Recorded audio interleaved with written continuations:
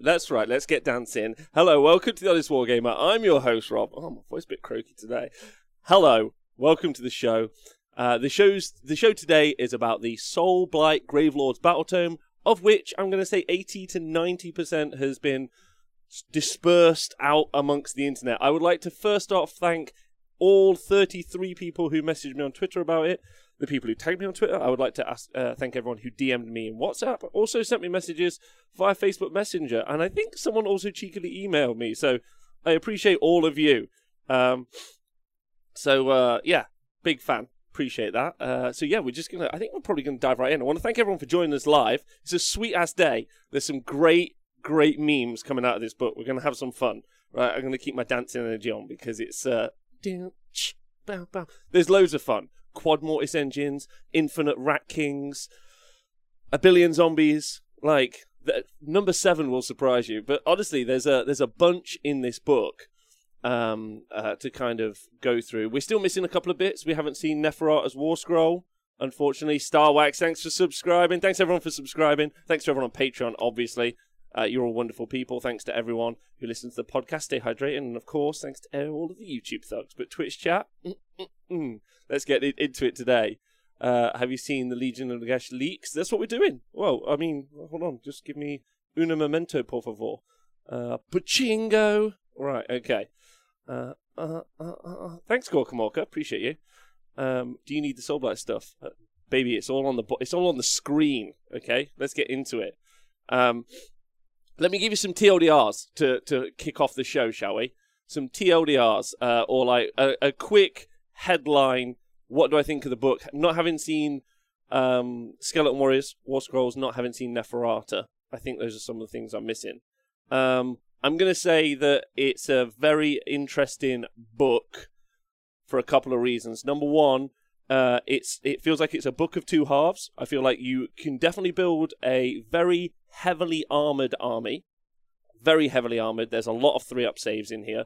And then there's additional ways to make those 2-up saves, not including potential future AOS 3 changes for more pluses to save. So you can make a very resilient plus to save army, which I think is quite cool. Most of the units that ever saw play have been nerfed generally. Vampire Lord and Zombie Dragon is worse. We'll get to that in a moment. Black Knight's terrible. Some of the new units that they've released are just awful. But some of the stuff in there seems really, really good. Like zombies seem really, really good. And then some of the new characters seem really positive as well. I think I'm going to have to go into like a long deep dive about what my thoughts are because I've only literally read it this morning, and then this will just be the first look show. But I think probably it's just like a mid-tier book. Like I feel like it plays a little bit better than like something like Sinesh, but it's definitely not in that category of books that we saw with Daughters of Cain, like Tzeentch and Seraphon. So like, pick how you feel about that. And it's also interesting the tone of the book as well, which I think is kind of wild because the tone of the book really is, well, it's called the Gravelords, right? I don't know. Maybe like I went into it thinking I think you can build like a pure Vamps, and then I think you can build like a more Horde style. And I guess one of the real things you want to ask yourself is, where does the damage come from this book? I think we can talk on that later. I know you've all got opinions. Just leave them in the chat. I promise. I'll read them all the time. But this book has too many joke units, says Cohen Cameron. It's got some joke units, but like that's fun, right? Right. Yeah, they haven't got. Well, anyway, let's go into it. So let's talk about how the book works fundamentally. Like, and this is its battle traits, right, which are on the screen now. So you've got the Unquiet Dead, which means you've got 4 grave points. We thought there might have been 2, but it's definitely 4. 4 grave points, 2 in your territory, 2 in theirs. You can set stuff in reserve, so in Deep Strike, effectively. So only summonable units, and then they can pop out the ground. There's a lot of that in this book. The Varghese, for instance, they can fly in the sky. There's ways to make it so that you can even Deep Strike like Blood Knights. Well, not quite. They're outflank Blood Knights. Thanks, Liam Jordan, for the gift subscription. Book's fantastic in terms of flavour. The rules really play the background. We're seeing some of the detriment of its cutting edge. We'll talk about that because I'd say some of it's really, really vanilla, which is like, I mean, if you wanted just to raise hordes of zombies, 11 out of 10. the rest of it, I think, is, like, not quite as intuitive. But, like, I think there's still some stuff to talk about. Anyway. Yeah, what the fuck happened today, Gravelords edition? Right, okay. So you can use those grave sites to put stuff in, right? Okay, fine. You can put stuff into grave sites to deep strike, I guess. There aren't really many pluses to charge inside of it, and you don't get really any bonuses to charge. So I guess that's something you could do because you want to maybe take the first turn and put some units up that are a bit slower, and you're going to want them to be where they are. Fine.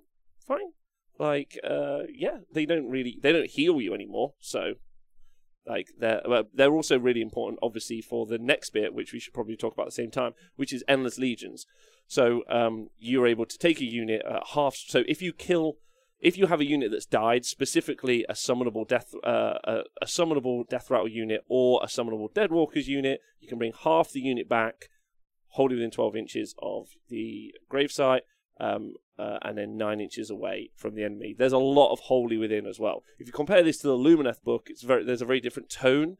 Like Lumineth book, like wholly within 18, or wholly within 18, or even just within 18, within 24. A lot of this is wholly within 12. It's very very tightly packed as a book. You have to play very wholly within, which is interesting from a more melee orientated army because you have to manage and control that a lot more. So yeah. Right, okay, so yeah, that's in there. And that's fine, so you can bring those back. But what it isn't is the old Legions of Nagash. It definitely isn't the old Legions of Nagash where what you could do is throw 40 of something or 30 of something forward, you get wiped out, and then you kind of bring it out into a second wave. This is going to be a half a wave. So where you put those grave sites is going to be kind of maybe the skill play that we see. So between the Unquiet Dead and the Endless Legions, that's going to be a really important kind of skill set for players to really learn how to manage and use that really well, especially because like they're quite specific. Can't be near terrain, can't be within an inch of an objective, and some other stuff.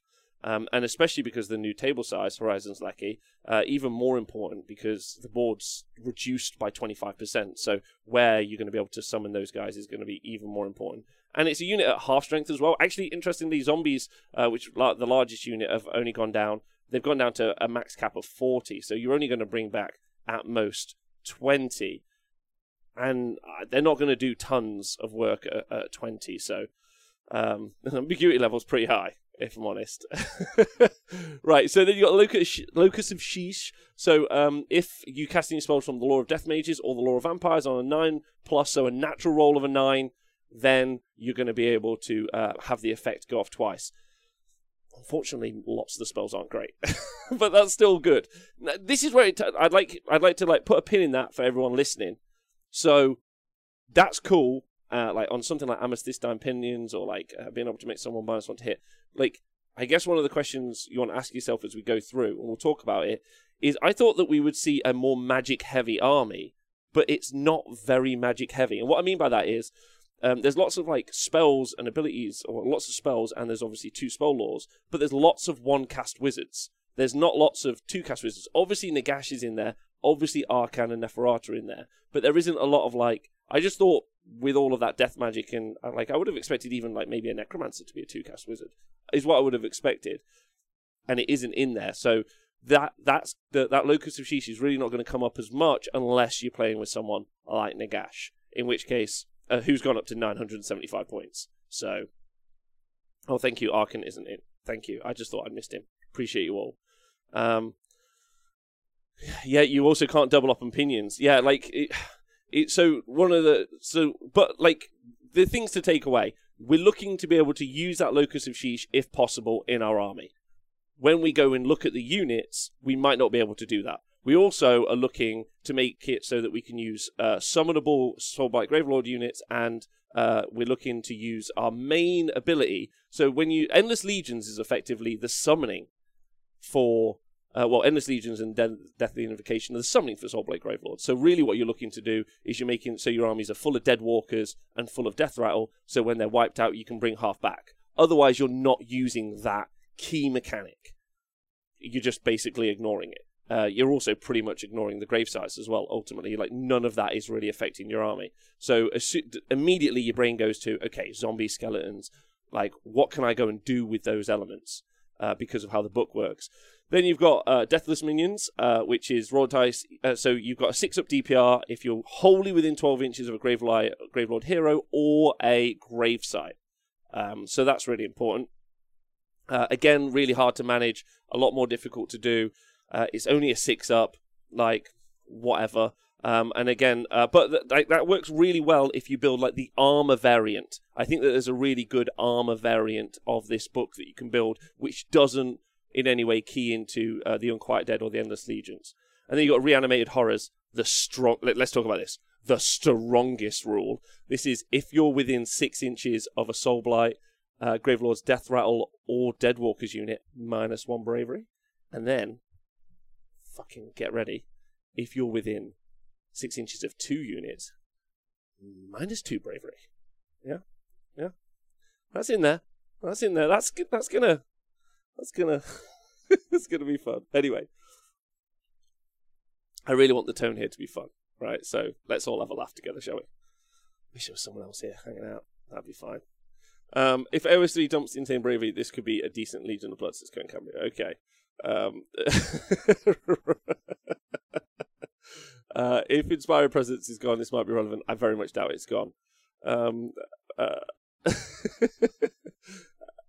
Yeah, Kill Panic, you haven't missed much. Basically, and then the final one is Deathly Invocation, which is a straight up nerf. So previously what you were able to do is you were able to use different Deathly Invocations. Deathly Invocation was also on the War Scroll for some of these units, and so what you could use at some point in time it was, and so basically what you could do is heal D3 into different units, and you could do it. I think you could do it from gravesites and from characters as well, or maybe just, I can't remember the change, but like either way, now a unit can only be affected by Deathly Invocation once. And if you're a Mortart, you can do up to 4 different units. Vampire, up to 3 different units. And effectively, you can heal D3 into a summonable unit, basically. So it's like a D3 heal, but each unit can only suffer it one time. There is another couple of instances of being able to put more wounds back into a unit, but ultimately not quite the powerhouse that we once saw before.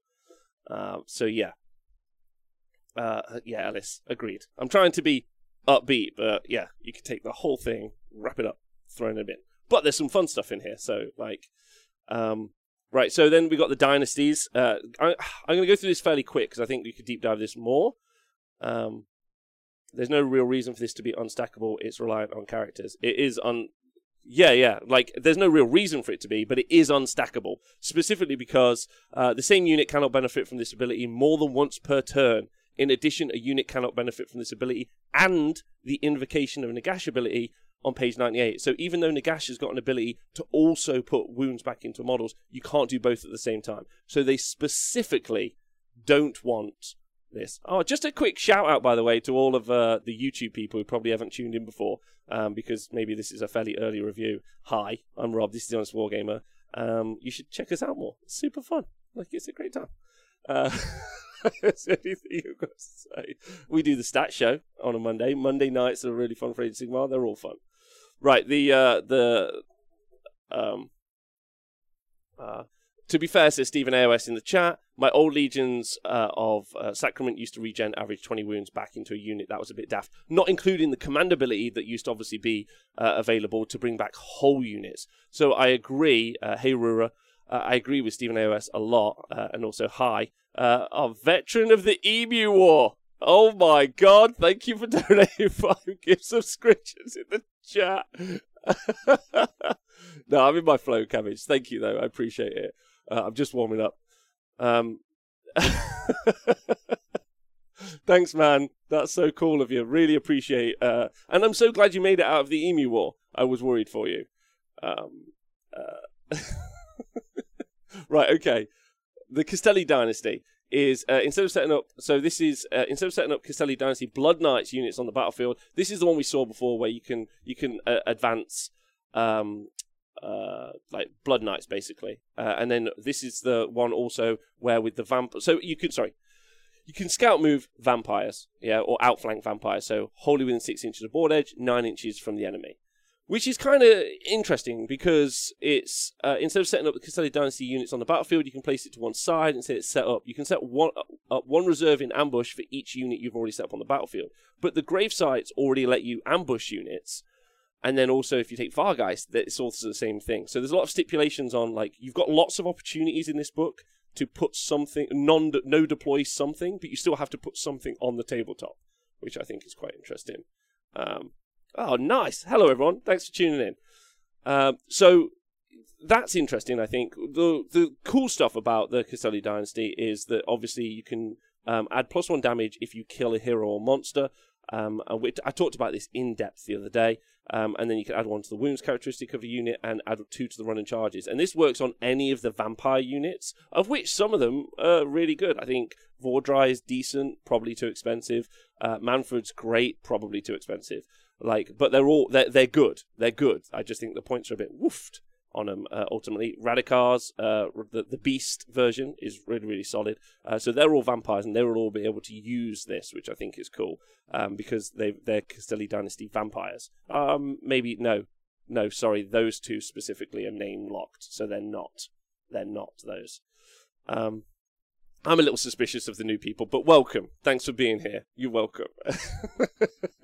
Now, I haven't gone through all of the command traits and the artifacts, because ultimately it's just a really dull exercise, which I will do later. So there might be some changes here. The one to look at, though, is Rousing Commander, which is once per battle at the start of the... let me just make this a bit bigger so you guys can see.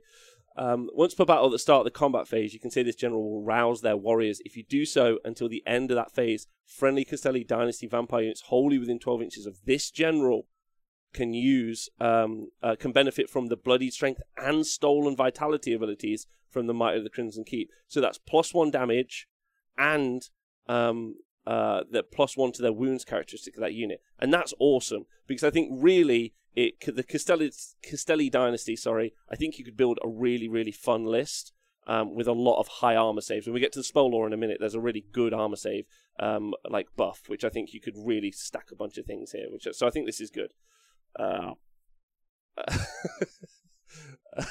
Right, so that's Castelli Dynasty, and then they've got some relics, which I just don't care about at the moment. We'll come back to it in the future and look at those properly. But then you've got the Avangori Dynasty. Our class, man who reads Leak Stream today. You've got it. So you got this. So this is, if a Soulblight Gravelords army with the Avangori Dynasty keyword includes any Terrorgeist or Zombie Dragons, one of those models has a cursed mutation. Choose which model to have a cursed mutation. And if you have a War Scroll Battalion, you can have more. Now, they've also got the Monstrous Might, which is subtract 1 from wound rolls for attacks made by melee weapons that target Dynasty Terrorgeists or Zombie Dragons or Dynasty Vampire Monsters, unless the attacking unit is a monster itself. So -1 to wound to all of those monsters, which is great. However, I've stuck the monsters in pretty much the bin section. I've rated stuff as great, medium, and bin, and it's not that they're bad. It's just that they're whatever.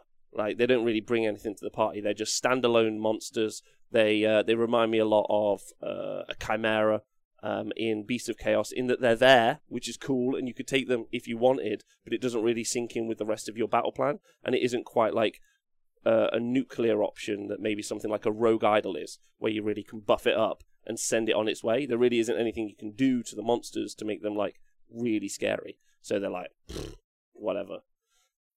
Sorry, Rob, this dynasty is bad. It makes me feel bad. Yeah, man, I know. I know, but let's just fucking power through. I just compared it to a Chimera. So you guys who know are I get you, Rob. But then the other kids who are new and they haven't hung out here before, they're like, I like a Chimera. That looks cool. So, we're on the same page. Now,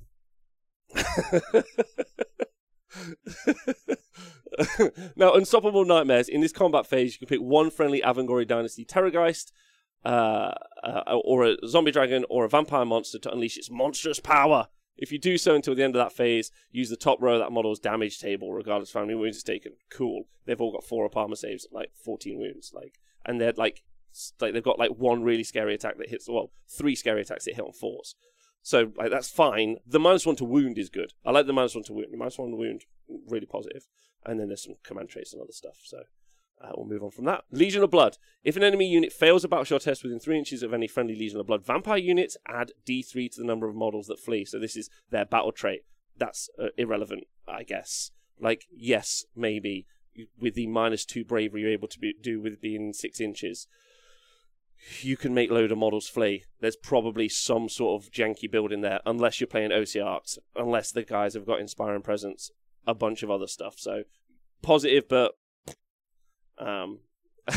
but favoured retainers ignore negative modifiers to hit and wound rolls for attacks made by melee weapons by friendly Legion of Blood Death Rattle units, while they're wholly within 12 inches of a friendly Legion of Blood Vampire unit, or wholly within 18 inches of the friendly Legion of Blood Vampire hero, is quite cool, because you ignore negative to hit modifiers and to wound rolls. So you can really make those Death Rattle units much better, which is quite good, because, I mean, we haven't seen... the only thing is we haven't seen the Skeleton Warriors War Scroll, but I assume it'll be fairly similar to what it is now, and they're not bad, is the only thing I'll put in there. Because Graveguard are amazing. Cohen, yeah, I really... But the Graveguard, because Graveguard have got the Death Rattle keyword, Graveguard, I think you can build some stonky Graveguard. If you've got Graveguard at home right now, you're sitting on some stonks, is all I'm going to say.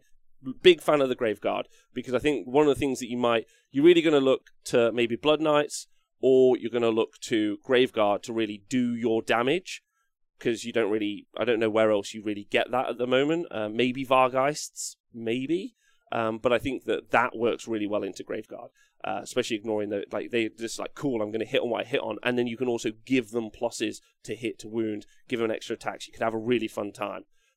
So yeah, you like really happy with those. Especially if you go like baller and you just go great weapons, you can have a great time. Buy up big, oh lordy. Right, Vikros Dynasty, their battle traits: strength of the pack is the wolf. Add 1 to wound rolls for attacks made by melee weapons by friendly Vikros Dynasty Death Rattle and Deadwalkers units, wholly within 9 inches of friendly Dynasty Vampire. So again, just to be really clear, the Death Rattle units add +1 to their wound rolls, and also the Deadwalker units +1 to their wound rolls while wholly within 9 inches of vampire heroes. And that's great. Really good. Really like that. I think the Vikros Dynasty is like, hey, these are the new things, buy these. Wholly within 9's hardcore, though. This is a Khorne book. This is not a Lumineth book. This is just like they're just throwing out like dollars like they're going out of fashion. This is much harder to do. You're going to have to really manage your army, manage how those units move around, especially some of those units will be fairly large, which will be a little bit interesting. Yeah, this is probably one of the best passive benefits in the book. So like Liam's saying in the chat, but it's wholly within 9 inches of a vampire hero in the combat phase. So +1 to wound rolls, and you have to be wholly within 9 inches of a hero. So you have to have made 2 charges, or the other unit had a short charge, and that other unit is behind you. So that's even though that's probably the best buff in the book, it's really, really like hard to manage, and therefore the skill cap's unfair. It's just other books would have that as 12 or 18 inch range. This has got it as 9, so it's harder to do. So it's a tougher book to use. Yeah, that's where you take more heroes. Okay. It doesn't do anything for the, like, so you're all like, of course in Vikros you can have a lot more generals than normal, but that doesn't do anything. Like, it doesn't extend the range if it was a general, because that's the interesting thing about Vikros, right? Like, most of the like named characters, if they're in Vikros, they also, they're the general, but you get nothing in the battle traits for being the general. It's like, you're a general now. Like, cool. What does that give me? 0% things, which is weird. Like, so, anyway. So what I'm hearing is Vikros players are better than. maybe Gutsman, you get something for being the general, in which case Vikros gets even better, but it currently as written, there's no sort of linear design, which I think is weird. Strength of the Wolfpack, though, is you can reroll casting rolls for friendly Vikros Dynasty Vampire Wizards. I'm going to say that that's really important, because some of the spells are fairly key in this book. In fact, specifically one. Specifically, if you're playing against Gravelords guy, find his Necromancer, who will be hiding. He'll be hiding a lot, that Necromancer. Like, he'll be, like, very scared, but he's very, very important. So, like, he's going to be He's super key, but just make sure you kill him. Well, you guys say in the chat. Hello, everyone, by the way. Hi, Tom Dix. Lovely to see you. Valkyries are the werewolf vampires. Yeah, 100%. Yeah, that's what they are. Right. I would say it's looking medium if this helps anyone. Right, so then there's Artifacts of Power, whatever. Legion of Night, add 1 to save rolls for attacks that target friendly Legion of Night Death Rattle and Legion of Night Deadwalker units in the first battle round. That's called the bait, which isn't bad at all. Like, stops an Alpha Strike, which I think is fun. You can develop an Alpha Strike list in this book. Big shout out to the Mortis Engine. Quad Mortis Engine is my TM build. So leave me alone. Just 4 of them. Gun them up the board turn 1. Just anyway, but that's good. That's good. Generally as a buff. Aegis Cunning, instead of setting up a Legion Knight unit on the battlefield, you can place it to one side, and then it's the reserve it, and then for 1/1, and then you bring it in within 6 inches of the battle edge and 9 inches away. And this is so fucking weird. Like, why have they replicated this? It's on a lot of war. Well, it's on a war scroll. It's in the main battle traits. It's not that good an ability. Like, why is it being repeated time and time again? Like, it's weird. Like, yeah. Yeah. JP Stevens, if only I had some shooting unit that doesn't need line of sight, or a monster that can move 60 inches to find said Necromancer. That Necromancer is going to be very, very scared. Like, that's what I'm saying. The Aegis Cunning thing is a bit disappointing, and I think that in some ways that's what really is the telltale of this book. Feeling like it's a once-through is kind of a TLDR for me. It feels like it was a once-through, and they didn't go back and connect some dots, which would have been really nice. I think you could have done some really nice dot connecting here, because I think it's very close to being really, really, really great and really fun, and it falls short because they just didn't connect a couple of dots up, which I think is weird. Like, this one could have just been any other rule. Anyway, I'm going to skip the command traits and artifacts. I'm sure they're interesting. On to the War Scrolls. And some of these are really fun. Like, they're super good. This one, love this one. Love Belladonna Volga. So let me tell you, she has gone into... I'll give you a quick TLDR of what I think's great. Necromancer, Radikar, Belladonna, Corpse Cart, Zombies, Vampire Lord, and Manfred. Medium is Lucavi, Vangorian Lord, Prince Vordry, Mortis Engine, Coven Throne, Graveguard. These are medium. Vamp Lord on Zombie Dragon, Blood Knights, Fargeist, Direwolves, and Black Knights. And in the bin, Bloodseeker, Kapalaquin, Terrorgeist, Zombie Dragons, White Kings, Krista, Lady Anika, and then Fellbats. But we'll go through them and I'll explain that as we go through, okay? Werewolf Grant is 11 out of 10. They've subscribed. Oh, thanks, guys of all trades. Appreciate you. Thanks for hanging out. Right, so Belladonna, she's got 9 wounds, she's 4 up save, she's movement 10, and bravery 10. She's whatever in melee. She's got 3 attacks that could do D3, and she's got, like, either a unit is a good melee unit, which I think is really fascinating when we get to the Vampire Lords. I'm like, do you know what? They're not a good melee unit. So, anyway. But she's not. She's mounted on foot, right? So, she's not meant to be. Let me just go make sure I check her points out as we're talking about it. So, Belladonna is... she's 200 points, and she's great. So she's got the hunger. So when I say this time and time again, this is at the end of the combat phase. If any models were slain by that model, you heal D3 wounds. All of the vampires have it. It's a cool rule. It's universal. We'll take it all day. Now you got the first of the Vrykos. Add 1 to casting, dispelling, and unbinding rolls for this model. In addition, roll a dice before you allocate a wound or mortal wound to this model. If it's within 3 inches of any direwolves on a 3+, that wound or mortal wound is allocated to one of those instead. And that's great, because she's got 9 wounds with a 4-up save, and then she basically passes wounds or mortal wounds off to direwolves on a 3-up, and that's cool. And direwolves are very cheap. You get 10 wounds for 115, 135 points. What is it? Where's direwolves? 135 for 10 wounds. I mean, that's not that cheap, but it's cheap in this book. Yeah, like, this isn't Gloomneth. This has got that points tax that happened to Slanesh on most of the units, but the units are better. So we're good with that. Isn't it 20? It is. Thank you. It is 20 wounds. It's 10 models, but 20 wounds. It's 10 models, but 20 wounds. Even better. That's great for 135 points. Great. Great. Thank you. Again, I've just read that this morning. Don't Direwolves get... Yeah, you're all right. You're all right. Thank you very much. 20 wounds, Rob. Thank you. You're all brilliant. Just reminding me. So, even better, because for 135 points, she's got, like, a lot of ablative wounds. Now, she's a 2-cast wizard, and this is interesting.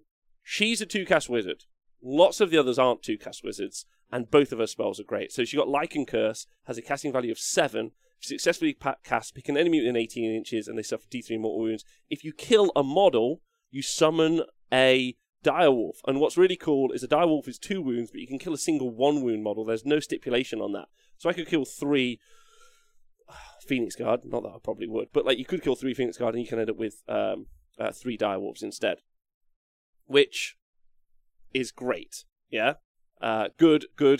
Really, really good. Love that. I think it's super thematic. It's such a fun war scroll. Like, 100% pick this up day one. Like, if you want to pick up this army, this model, 100% pick it up, because that's really cool. And it plays so well into how the army, I think, is going to want to play, because most of it's melee orientated. It wants to control movement as much as possible. And so it's going to need to be able to do some funky tricks. It's wholly within it's within 18 inches, so it's not quite as scary as some other stuff, but you can always do a spell portal and some other things. It's a cool thing. Really fun. It's only 1 new wolf. The number of models in the unit must be equal to the number of models in the enemy unit that was slain by this spell. No, you could have 3 wolves, right?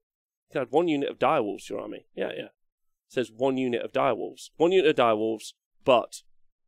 So it's D3 mortal wounds for each mortal wound that slays a model. So if they're 1 wound models and I do 1, I would put a unit of 1. But if I did 3, I would do a unit of 3 direwolves. So up to 6 wounds, which is cool. And then Under the Killing Moon, which is the other spell, is casting value of 6. By the way, it's cast on a 7. And not forgetting, she adds 1 to casting and dispelling. And if you take her in Vycross, you're re-rolling casting and unbinding, right?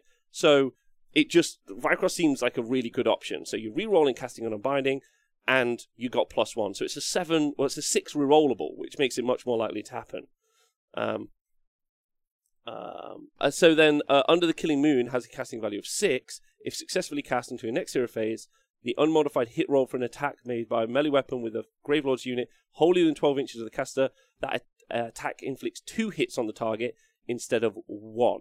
Make a wound and save roll for each hit. So basically, she can give around her exploding 6s, which is really good if you proc the right units. I think in some situations. Again, that's not keyword locked. So even though she is from Vycross, I'm sure she can go in the others. So and she's fast, right? She's movement 10. So if she gets that spell off, let me just double check. 6 hit roll. Again, I've just read it this morning, so I'm just making sure. Yeah. So you could you womp her forward with a unit of Blood Knights who've got +1 damage and they get +1 damage on the charge. That's really exciting for exploding 6s. There's a bunch of stuff that you could do that with. So exploding 6s is great. No, it's if any models in that unit were slain by this spell, Chuckabutty, if that helps you out. So she's great. So Under the Killing Moon is great, and her other spell, Lycan Curse, is great. And then her command ability is in need of an FAQ, unfortunately, which is, thanks to Stuart for pointing this out to me, is Pack Alpha. You can use command ability at the start of your hero phase. If you do so, you pick a friendly Direwolves unit wholly within 12. Again, a lot of that wholly within 12. Of this model, that unit is eligible to fight in the combat phase if it's within 6 inches of an enemy unit instead of 3 inches, and can move an extra 3 inches when piling. So it's got what we call the good 6-inch piling. It looks like, and this is kind of repeated through the book constantly, so it does look like this particular book, or maybe we're in a trend of we're in the activation wars. So a lot of piling from 6 inches, which is really useful, because what you could do is you could put that onto a unit of Direwolves, and then you can run them, and then you can still pile in 6 inches, so you can make them super fast. The problem is that it has no end stipulation point. So thanks to Stuart for pointing that out. So again, in the hero phase, I pick a friendly Direwolves unit wholly within 12 of that model. So I've done that. I've picked them. The eligible unit can fight in the combat phase if it's within 6 inches. So I move them, I pile in an attack, and then it doesn't say that it ends. So if I wanted to, I could pick that unit, I could pick another unit, and then for the rest of the battle, they'll keep doing that. So there's no stipulation on that. So that needs an FAQ just to say until the end of, or until your next hero phase, or until the end of whatever it could be. It's accidentally permanent. So you could run and fight. Win a Dave, 100% you can run and fight. So if you guys haven't watched someone like Stuart as a really good example with his Yetis, or you haven't seen Sists of Slaughter play, what we call the good pile in 6 inches means you can make your normal move, you can add your run roll on top of it, so whatever that might be. And then, if you're within 6 inches, you can still pile in. Because not under current rules, what you have to do is charge and then pile in. You have to have charged. However, this just says you have to be within 6. So as long as you have, you can run in range. And it really messes up the activations as well, which is super cool. So you can activate with 1 unit and then wait until they've activated, and then you can pile in. If you go back and watch the coverage we did of whichever Hammer Time it was where we watched Stuart play with all of his Yetis, you'll see loads of interactions of that. And it's super worth watching through most of that game just to watch how the Yetis move around and play.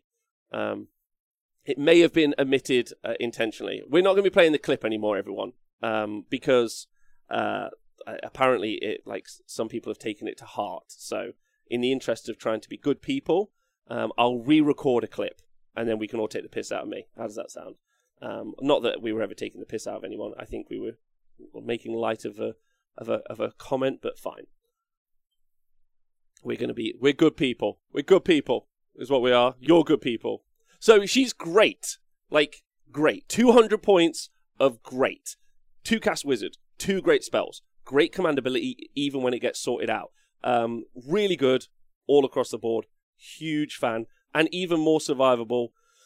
Even more survivable because of being able to pass wounds off to direwolves, which are also great. So I'm a huge fan of Battletome. She's only 200 points. Right, Radikar, the Beast. Again, great. He's in the great category. Really, really good. Now, he is 315 points, but he summons 115 points worth of direwolves on his war scroll. So basically, he's 200 points. So that's something to think of straight away. He summons 115 points of direwolves, so I would probably take Radikar and Belladonna together most of the time. Team and Cash, I agree with you, man. But I agree with you. Awesome model. Hope rules live up to it, says Tom Dix. Yeah, right. So in combat, it's fine. 6 attacks, 3 3s, render 1, 2 damage. So it could do 12 damage, and then another 6 attacks that do D3. So pretty good. Pretty good. Nothing like hugely swingy. Those 3s to hit, 3s to wound are really, really positive. Imagine if he runs next to Belladonna, then he's going to proc some 6s to hit that are going to pop open if she gets the spell off. Where are all these ending in 5s coming from? I don't know. I don't know why they decided to start doing 5s. I've taken the piss out of that. That's fine. We're talking about the points, everyone. If anyone isn't sure, points normally are rounded in zeros. They've started doing increments of 5, which does mean the next time we see Eels updated, they're going to either go up or down by 5 points, which is going to be an exciting time. Right, so Radikar's got 12 wounds with a 4-up save, but he's movement 8. However, he's got run and charge. This model can run and later still charge. So basically a 14-inch move, potentially, with run and charge. So pretty fast. Yeah, really good. Really, really good. It's 12 wounds with a 4-up save, which is like, whatever, but he's 200 points. So, like, you'll take it. He can heal D3, which is good. You subtract 1 from hitting him forever because of his supernatural reflexes. So that's in shooting and that's in combat. So he's -1 to hit, which is cool. If the unmodified hit roll for his attack made with his claws is a 6, then it's a flat 2 mortal wounds. So he's not a bad combat little character for 200 points. I think he's really, really good. And then his command ability, Call to the Hunt. So there's the one where you can... So there's Mustering the Howl, which is you can use his command ability once per battle at the end of your movement phase. If you do so, you can add 1 unit of 20 direwolves. So again, that's 20 wounds, 135 points, wholly within 12 inches of him. So I don't really know why you're not taking him. It's really good. So that's once per battle, so he's going to put them down using a CP. And then his Call to the Hunt command ability, and you could do both if you had enough CP, is you can use his command ability at the start of the combat phase. If you do so, you pick 1 friendly model with his command ability, and you make a charge move in that turn. Add 1 to the attack characteristic of melee weapons made by friendly Soulblight Gravelord units wholly within 18 inches of that model until the end of the phase. That same unit cannot benefit from the command ability more than once. So that +1 attack wholly within 18 inches is... Wow, is wild. Wolves are 135, not 115. Are they 135? Oh, so he's 180. Thank you, Liam. Appreciate you. Yeah, so he's actually 180 points. He's not 200 points, as I was saying. Because, yeah, Wolves are that's just bad maths on my part. Wolves are 135. So, like, he's summoning 135 points of his 315 points. So he's really 180 points. So I don't know why you don't take him. He's really good. He's really good. That wholly within 18 inches, add 1 to the attacks characteristic of melee weapons used by friendly Soulblight Gravelords, is great. Wholly within 18. You pick one friendly model with this command ability and that made a charge move. That's the only downside. He has to have charged. That's the difficult part. But if he's in and he's fighting, and if he can survive whatever he's fighting, and he's got 12 wounds with a 4-up save, so he should survive a bit, he's pretty good. Like, he's really, really good. And, like, it's what? For those two, it's 550 points for Belladama and Radikar, and then you summon a unit of Direwolves, which keeps her safe. So you can use that's how you can get the Direwolves for her, and you've got a great wizard, you've got some great command abilities, and you've got a fighty-ish character. It's not bad. Yeah, I know he can run in charge. It's just 14's fine, but he doesn't have any. There are not really any reroll charges, and one of the things that we should maybe talk about the lack of is there isn't really much CP generation in this army as well, like at all, really, compared to like a lot of the other books. So it's going to be really hard to necessarily use all of those command abilities all the time. So it's just something to think about. But there is no monster keyword on him. That is true. Right, next unit. Let's talk about we can talk about the Vampire Lord. All right, these two are like key targets on their back. So Vampire Lord, 5 wounds with a 3-up save, move 6 inches, can do some stuff in combat we don't care about, and can heal, which is fine with the hunger. 5 wounds with 3-up save, but quite tanky. Yes, good point, Colonel Cabbage. Unless CP is tied to generals and you run in Vycross, in which case there is going to be a lot of CP available for this army. But if CP isn't tied to generals, then the book doesn't have a lot of CP. Now, this Vampire Lord is a wizard, which is quite nice, but with no base spell, so you can pick one of the vampire spells, and we'll go to the spells in a bit. But the command ability, Crimson Feast, is really good. You can use command ability in the combat phase. If you do so, you pick one friendly Soulblight Gravelords summonable unit, wholly within 12 inches of this model, add 1 to the attacks characteristic of that unit's melee weapons. So you could stack those, so you could add +2. You could have Radikar, and you could have the Vampire Lord if you wanted to. It's on foot, though, and it moves 6 inches. That's a bit of a problem. But the summonable units, you can use this on zombies, and you can use it on all those other guys, and I think that's great. Really good. I would say that you might see that a lot, depending on people, if people want to stack those +1 attacks, I would say.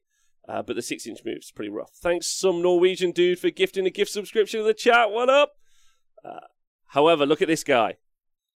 Targeto number 10. The Necromancer.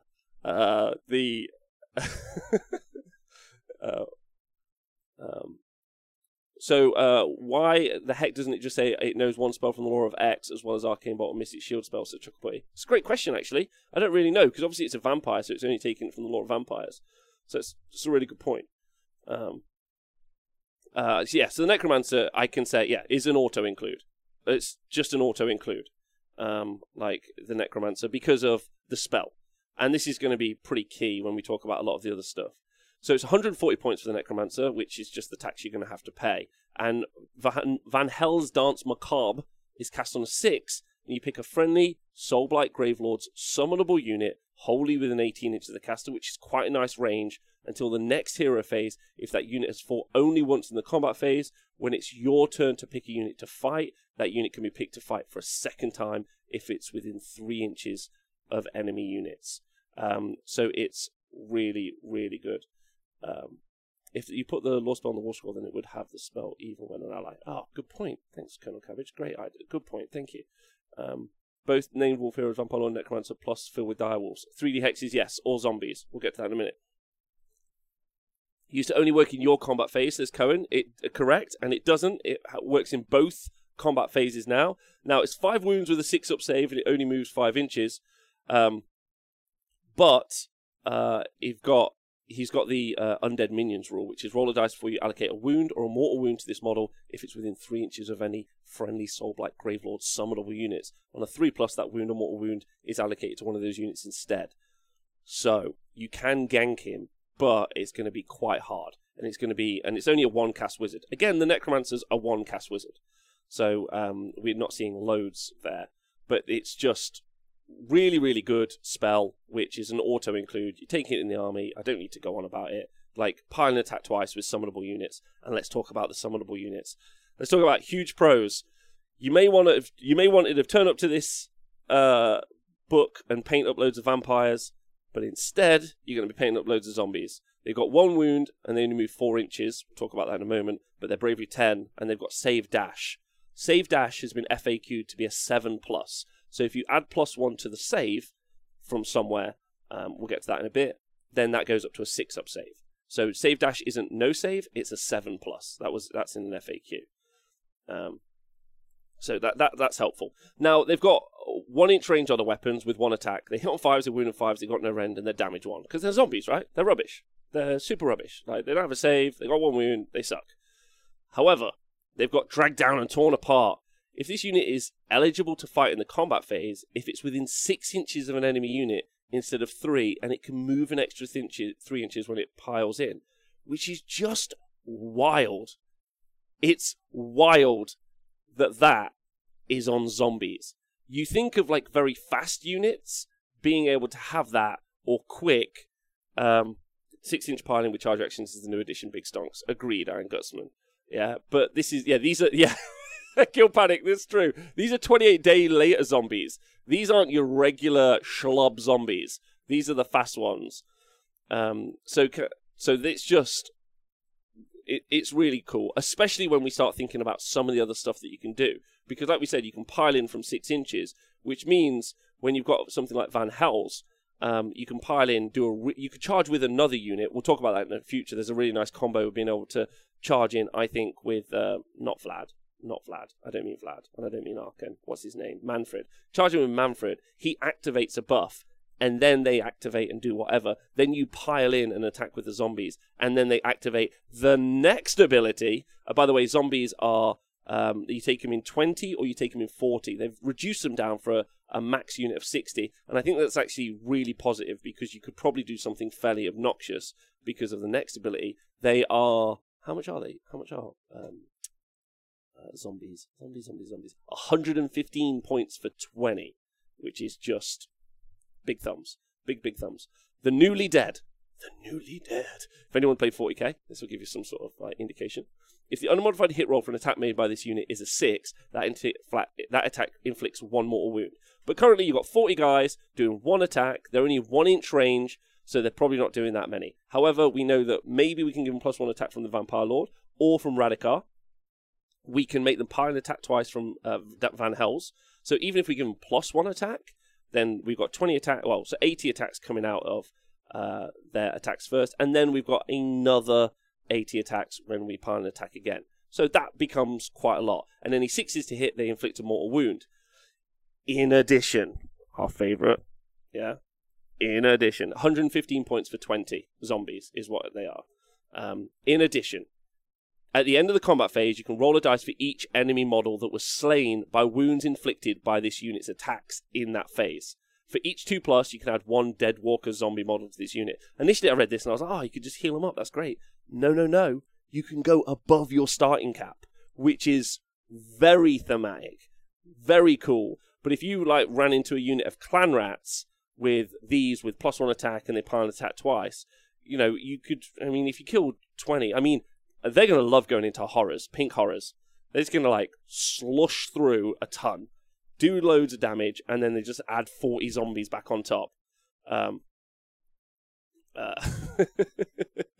Where's my stocks about? Yeah, so the corpse cart, they're really cool. Yeah, we'll get to the corpse cart in a bit. That's why they're max 40 now, because you could end up at 70+. 100%, you could have loads. Exactly like old Poxwalker's Diary, and I knew you'd like that.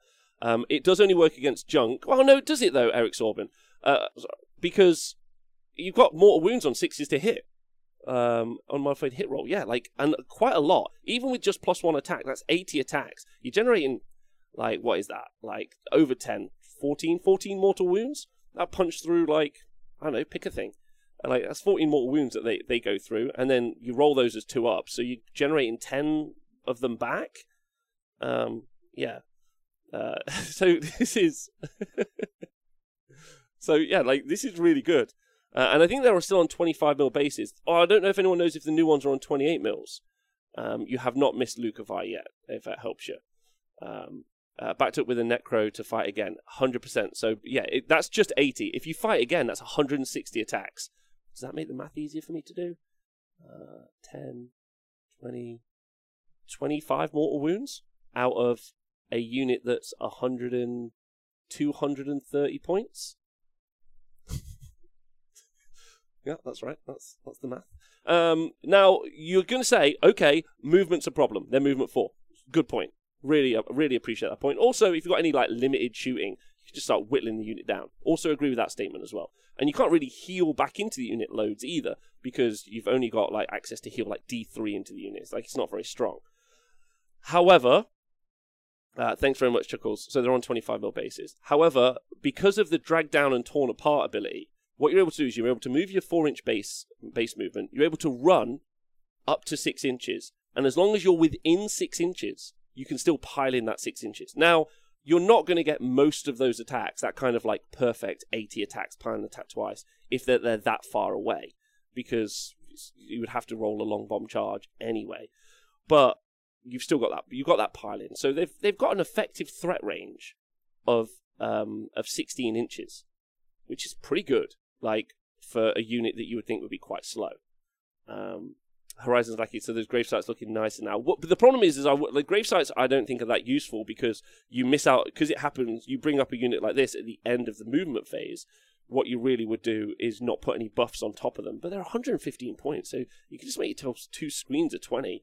Just have them just kind of push up or drop out from grave sites, and then you can countercharge with bricks of zombies. You still haven't spent much. What is it, 40 zombies is what, 230? Like crazy. So 690. I've got 120 zombies. Throw in the 2 wolf characters we just talked about. So Radikar the Beast and Thingy. It's another 500. Like, we've still got like 600 points for toys. It's crazy. It's crazy good. Faster than more damage, potential cheaper, incredible unit. Yeah, 100%. These two. This Necromancer, those zombies, 11 out of 10 stonks. Big stonks. I guess the real problem is people who don't want to paint that many zombies. That's fine, I hear you. And there's some really great math as well, like, because depending on the armor saves and other stuff, the fact that it's I would super agree with people that, like, I really would love the newly dead rule if they didn't also do mortal wounds. Why do they do mortal wounds? Zombies. Surely they should, like, scrape you and their fingers break and stuff. But it's just blah, blah. Anyway, but really strong, really good. So if you like those, then you're in a great place. Right, okay, let's talk about these. A Lady Anika, I think that's how you spell her name, is so trash, we're not talking about it. But Kritza, yeah, she's just in the bin with the Fellbats. They're just over there, just living their lives. But Kritza the Rat Prince is kind of cool, mainly because they made a mistake on the War Scroll, but really fun. So 6 wounds with a 4-up save. Okay. Whatever. And move 6 inches. And he's got 4 attacks. 3s, rend 1, D3 damage. Okay. But he's got -1 to hit rolls in close combat, which you don't want to happen. Yeah. But what you really want, so I'm so sorry, someone who was really upset about. Do you want me to quickly describe why Lady Anika's bad? I'll go back through it in a moment. But the scurrying retreat rule is sweet. Yeah, sweet. If this model has been slain at the end of your movement phase, roll a dice. On a 4+, a new model identical to one that was slain is added to your army. And you set it up anywhere on the battlefield more than 9 inches from your enemy. But this is where it gets really fun. So if you reread the War Scroll, you kill one, and then, so let's say in the first turn you kill Kritza, because I'm just going to screen with him, because that's my plan. I'm just going to screen with him. And you kill him. Then in the end of my movement phase, I roll a dice. 4+, I get 1. I'm like, that's really cool. Yeah? And then you kill him again in turn 2. Well, now you've killed 2, so at the end of my movement phase, I'm going to roll 2 4-ups. And then I'm going to get 2 more Kritzers. And then in turn 3, you kill those 2 Kritzers, and now you've killed 4 Kritzers. And then in turn 4, I'm going to roll 4 dice, and I'm going to get 8 Kritzers. And then I think maximum is 18 Kritzers, and you have to roll a lot of 4-ups. But it's... but most likely that won't escape an FAQ. I'd like to be clear that shouldn't escape an FAQ. However, if that doesn't escape an FAQ, then there's no point taking him, because he's terrible. So, like, what does he do? He doesn't buff your army, he doesn't kill anything, he doesn't provide any resource or utility in any way, shape, or form, he doesn't provide blood tithe points like killing Scar Bloodwrather does, he does nothing. He's just a 4-wound unit. A 6-wound unit who's just there. Not even a wizard. Why isn't he a wizard? He's a vampire. Why isn't he a wizard? Like, it's a whole book of wizards. And there's more wizards in elves. Why? I could go on. And he's so cool. Anyway. So yeah, he sucks. An army of critters would be good. He's unique, so you can only have one. No, he's unique, so you can only start with one. Right? That's how army list building writes. But later on, you can have 16.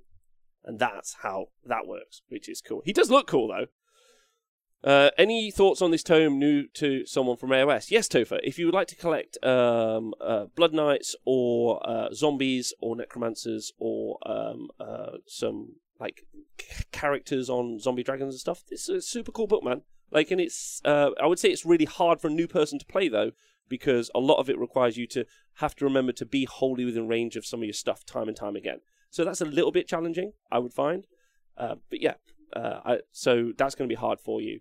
But generally, like, quite a nice book. There's not really many problems. It's not very confusing. There's not like lots of weird interactions. You've just got to remember to make all your dudes stay close to each other. And it doesn't have some problem-solving things like, let's say, a Mortek Crawler really helps. I'd probably pick up OC Arcs if you wanted to play Death, and I wouldn't pick up these. Even for all the portals. Let me do some maths. Mandollies, thanks everyone for doing the maths on this. Identical to one that was slain. Sorry, can't make things bold. I'm not yelling. Yeah, identical to the one that was slain. Yeah. Grand, I will pick up 12 Rat Princes. Don't do that. No one pick up 12 Rat Princes. It should be FAQ'd. Yeah. Right, that's important. So, the Lady Anika is... So, she's 6 wounds with a 4-up save. She's got a 4-up ignore. Roll a dice, you allocate a wound or a mortal wound. And then, at the end of the phase, if any model is slain by her, you can heal all wounds to this model. So, she might be an immortal 6-wound character that does 4 attacks that do D3 damage. Like, it just serves no purpose.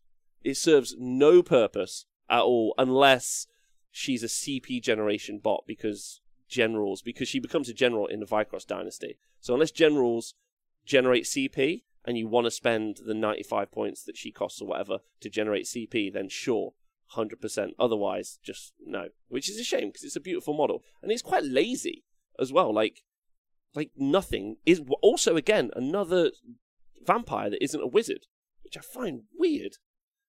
She's a great model, man. Like, I'm never gonna, great model. I'll say that about all of them. No, it's not Nika's not a Curse City model, is she? Oh, it's Kritzer. Oh, fuck, I'm sorry. I thought that these were new. Never mind. Ignore me then. Right. Thanks, guys. That's disappointing. Sorry for going over. Sorry, I thought, if anything's from Curse City, though, it doesn't matter, because you just don't worry about it. It's not very good. Right, Direwolves. These are great. They move 10 inches, they've got 2 wounds each, and they're a 5-up save. So 20 wounds, as discussed, for 135 points with a 5-up save. They've got 2 attacks, base, not forgetting, because they're summonable. We can add +1 attack to them, which is super cool.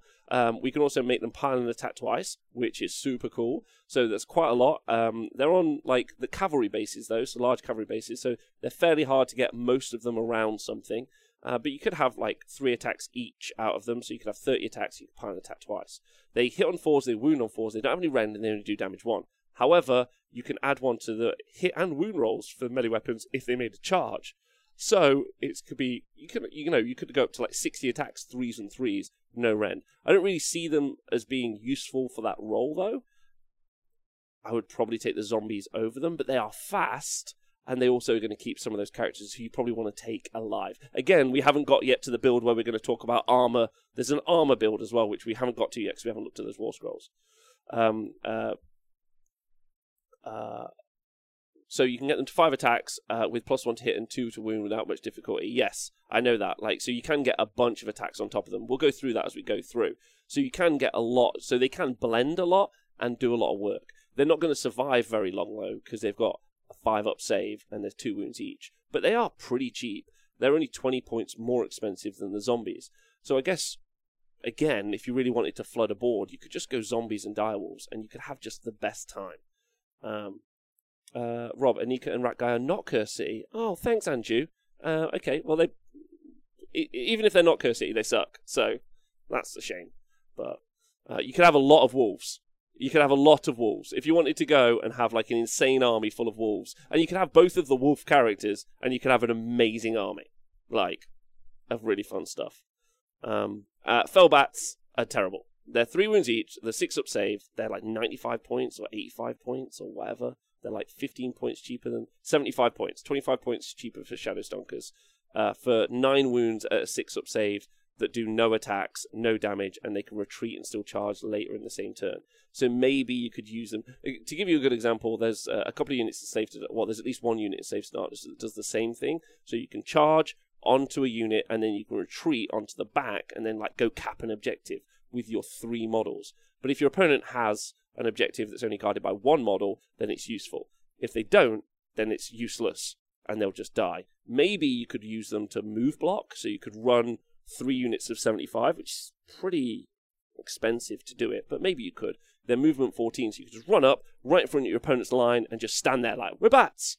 And then they can't really move around you, and then you could slow them down, which is fairly useful. But then why you wouldn't just do that with, I don't know, 20 zombies anyway, would seem to make sense to me. Yeah, they're just an odd war scroll, and that's not very interesting. And I think that's the sad part, because the models now are nice. They just, like, why isn't there something that they interact with, like, the vampires? Like, there's some sort of symbiosis mechanic or something that, where, like, there's more like the sort of like feral relationship that would be cool. They're pretty fast, and retreat and charge is useful. Like I just said, there is uses if you like. There are case uses for if you wanted to put them in your army, and you were like, this is going to be fun. I'm gonna charge at that unit. I'm gonna run off onto this other objective, and then I'm gonna pile an attack from 6 inches with the zombies, and my opponent's not going to know what's happened, and that could be really cool. But I think you're paying a lot of points for that opportunity, and it isn't going to come up a lot, I think. And also there are examples of units in the game that have that ability, and people don't really tend to take them. So yeah. Anyone else trying to keep that weird wipe off the screen? But I see, Reaper, they're chaff, but everything is chaff in the right situation. They're just, like, if you're paying points, why not pay points for something more useful, is what I think. They're also £30 for 3, in which case I'm out. 100%. Let's talk about these 2 stonkers. 80 points. Oh, baby. Because if you're spending 80 points, which is what they are, you're taking these. This is where your 80 points is going, on the corpse carts, which are sweet models, best chariot in the mortal realms. You've got 2 versions, the Unholy Lodestone and the Balefire Brazier. 6 wounds each, and they've only got 6-up save. And the really tough part is their movement 4. This is the tough part. But other than that, they're great. We're ignoring all of their attacks, because that's not what they're there for. What we're going to talk about is their abilities. And the Unholy Lodestone is add 1 to casting rolls for friendly Soulblight Gravelords wizards wholly within 12 inches. And this is obviously great for that necromancer who wants to be casting Van Hells. So Corpscar in Vrykos, casting Van Hells. So now, if you do it on Belladonna, she's +2 to cast, and she's in Vrykos, so she's re-rolling her casts, which is really good. So yeah, really good. And then, it's just great across the army, if you go in that way. And then, if you, the Locus of Undeath, you add 1 to save rolls for attacks that target friendly Deadwalker zombie units, wholly within 6 inches. So that +1 save on those zombies comes from the corpse cart. So that's what you're able to do. So you're able to give them that 6-up armor save. And not forgetting they've got that 6-up DPR because they're near a character. Thanks, Lord Whale, for resubscribing. And then the corpse cart with Balefire Brazier. This is subtract 1 from casting rolls for enemy wizards within 18 inches. And then the Malefic Fumes, which I quite like this. It's hard to use, but it's subtract 1 from wound rolls for attacks made by melee weapons while they're within 9 inches of any friendly models with this ability.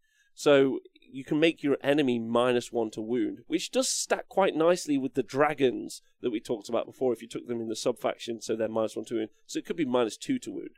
Probably that stacking won't apply in Age of Sigmar 3, so there'll probably be that just hard -1, whatever. But it's a nice ability for -1 to wound, and it's 80 points. Really annoying is you want the stones and the fumes. Yeah, 100%. But, like, it's 180 points. This is where, like, if I was... And they're only 6 wounds with a 6-up save. So, again, some of your core synergy for this army, the Necromancer and the Corpse Guards, are pretty fragile. So you could just double up and take a couple, ultimately. You could take 2 Corpse Guards. They're 80 points. Like, it's great. Really, really good. So, yeah, big fan of the Corpse Guards. I think that they're huge stonks as well. Really, really positive on the Corpse Guards. Okay, Vampire Lord and Zombie Dragon is exactly like he was before, only he has lost the Chalice of Blood and Darkness, which was, he was once per battle was able to heal D6 wounds, which has made him much worse. Much, much worse. He was also previously used to be ethereal all the time, and now he isn't. And he's now, how many points is he?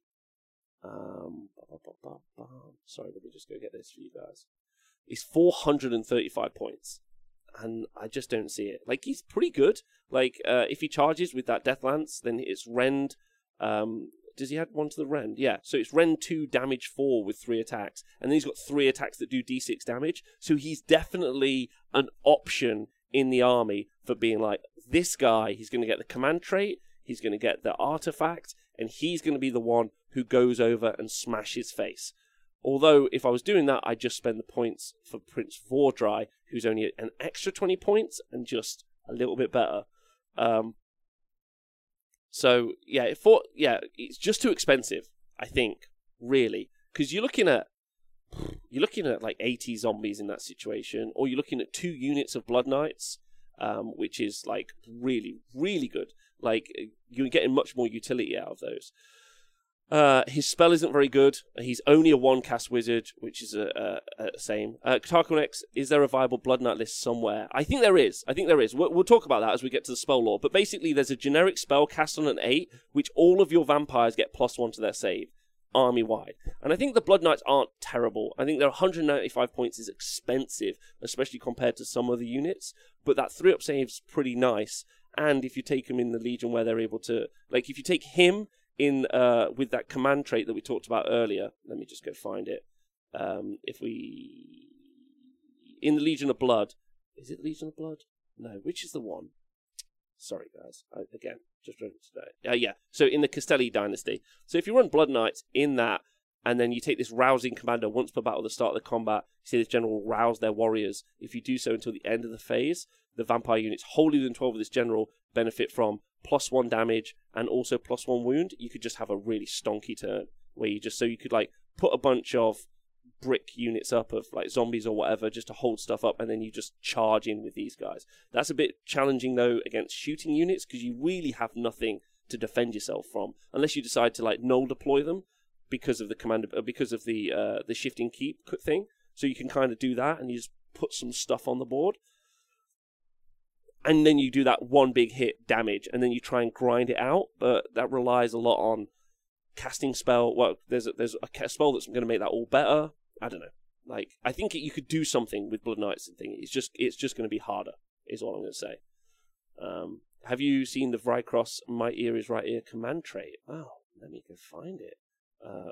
Vrykros seems like where they put all their love, by the way. I don't know if anyone gets that. They're like, this is the new stuff. Primarch Dan! Woohoo! Hoping the postman brings us. I was able to say, hello, Dan Brook, what's going on? Command trait 4, thank you. Hunter's Snare. If this general contests an objective, the number of models this general counts as is equal to their wounds characteristic. Okay. That's pretty good. But you would need... So this is in Vrykros, right?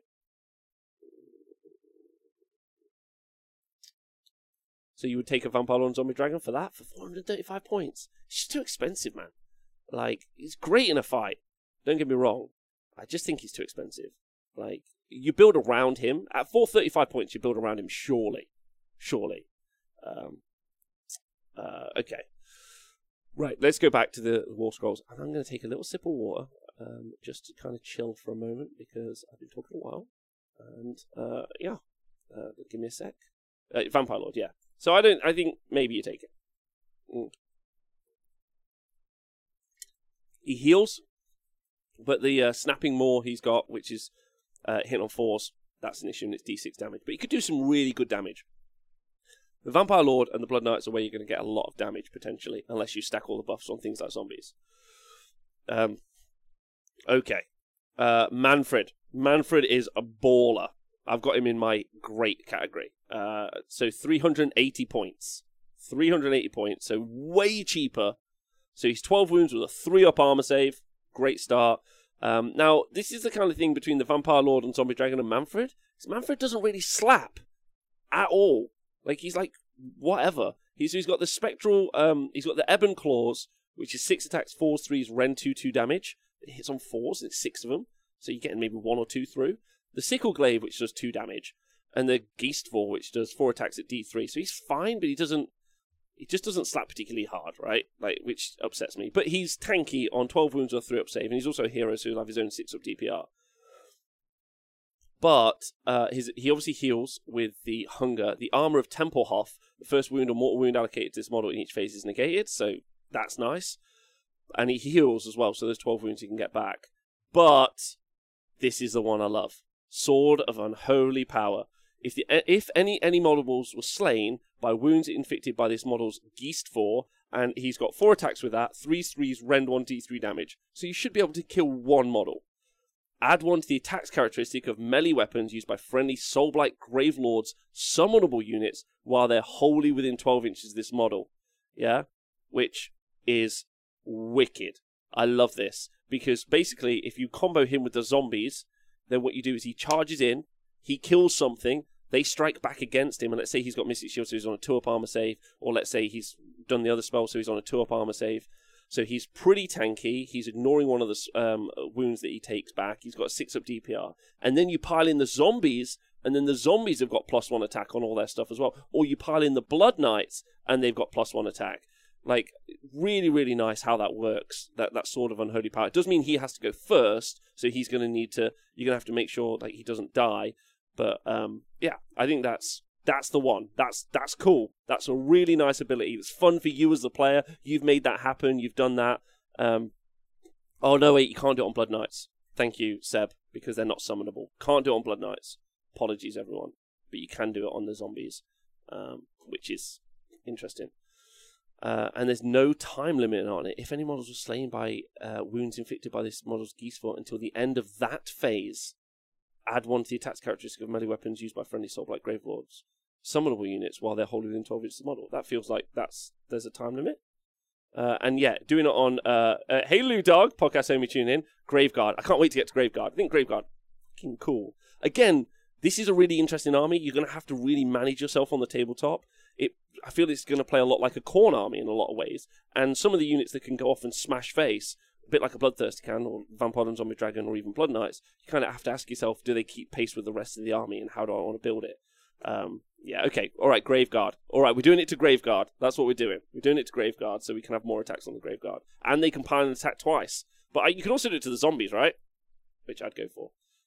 Because then they've got that extra attack, plus the Vampire Lord extra attack, plus Radikar extra attack. So what, that's 4 attacks from the zombies now? Pile and attack twice, that's 8 attacks. So they could just delete the earth and then have a billion more zombies, which would be fun. Is it summonable Gravelord units or any summonable units? It's summonable Gravelord units. To answer that. Right, Blood Knights. I talked about Blood Knights a lot yesterday.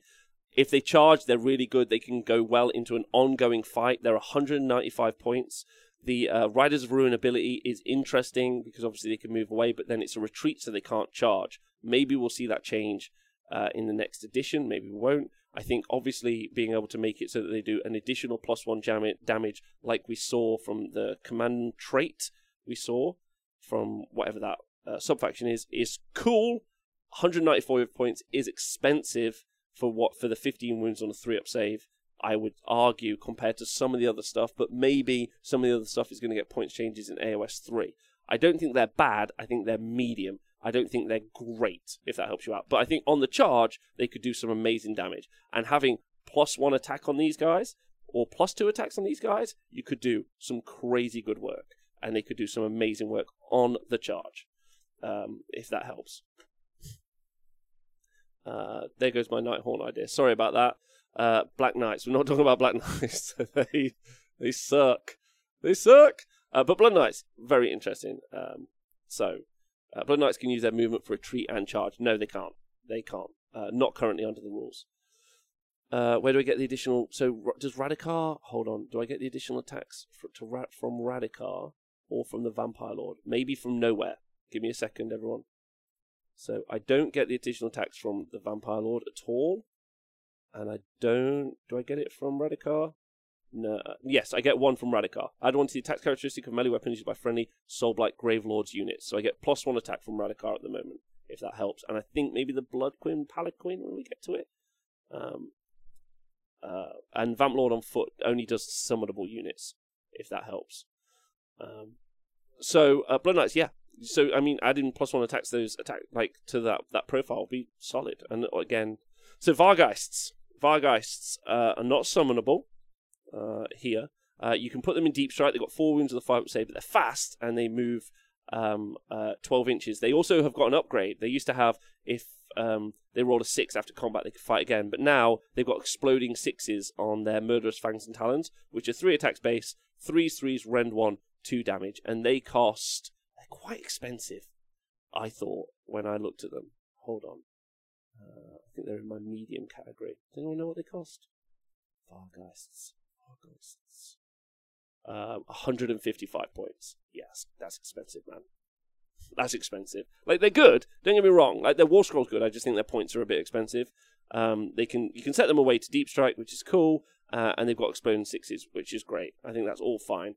They're also vampire units as well, so they can get some buffs from that. Yeah, they've got the vampire keyword. Thanks, everyone. Feels like they should be 4 attacks each. Maybe.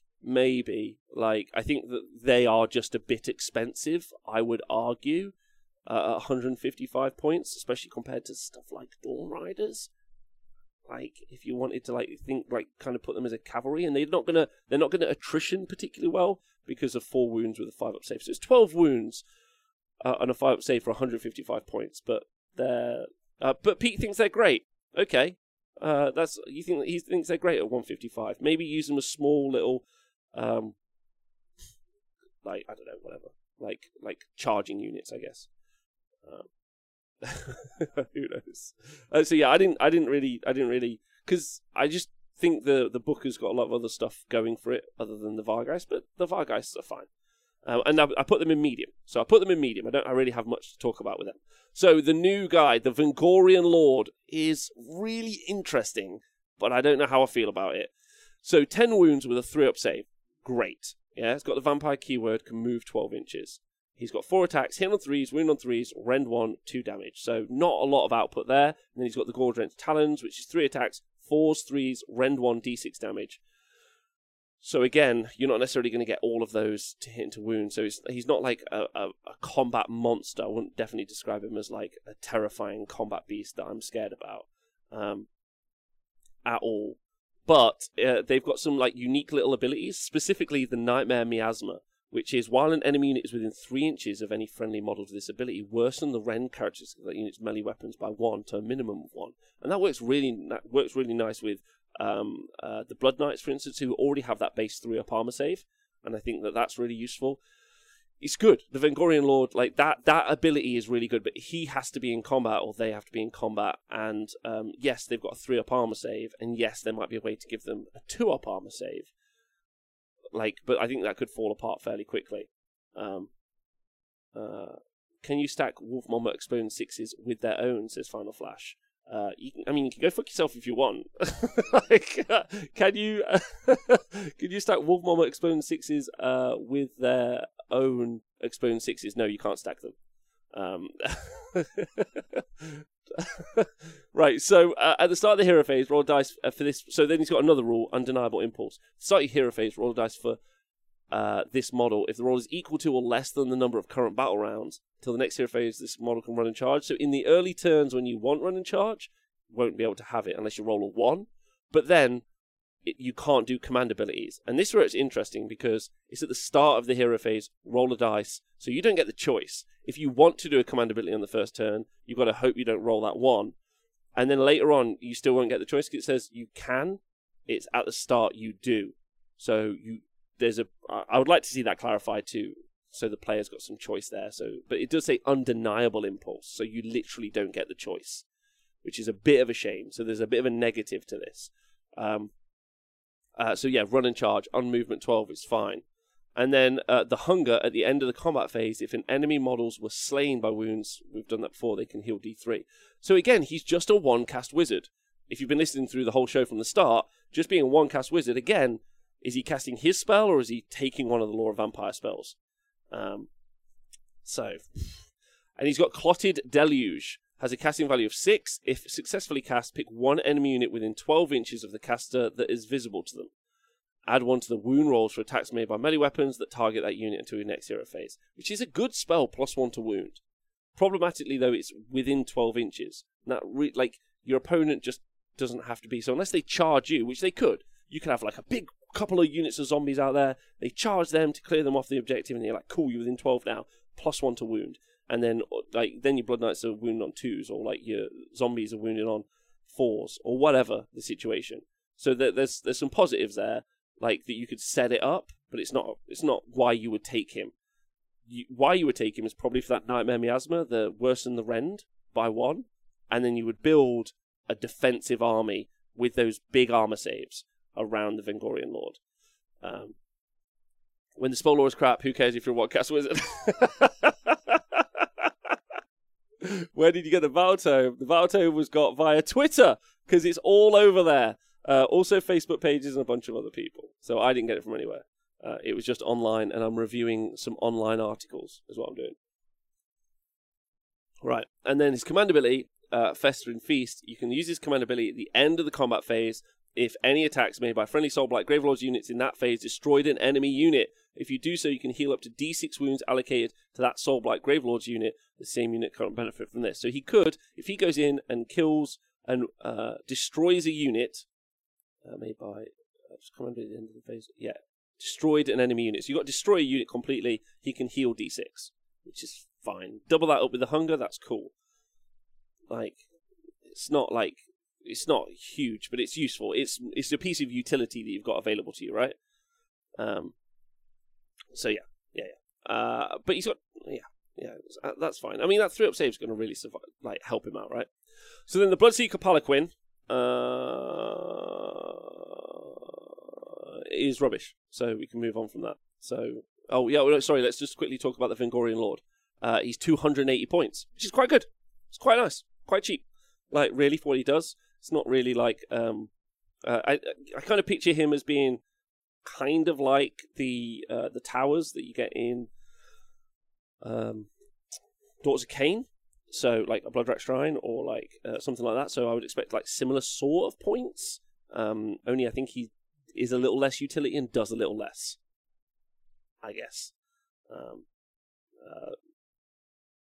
I thought the Dane one until I realised the command ability was map wide. I still think it's not very good, but we could talk about it. He's a very good artifact caddy. Vengorian Lord is a really good artifact caddy, 100%.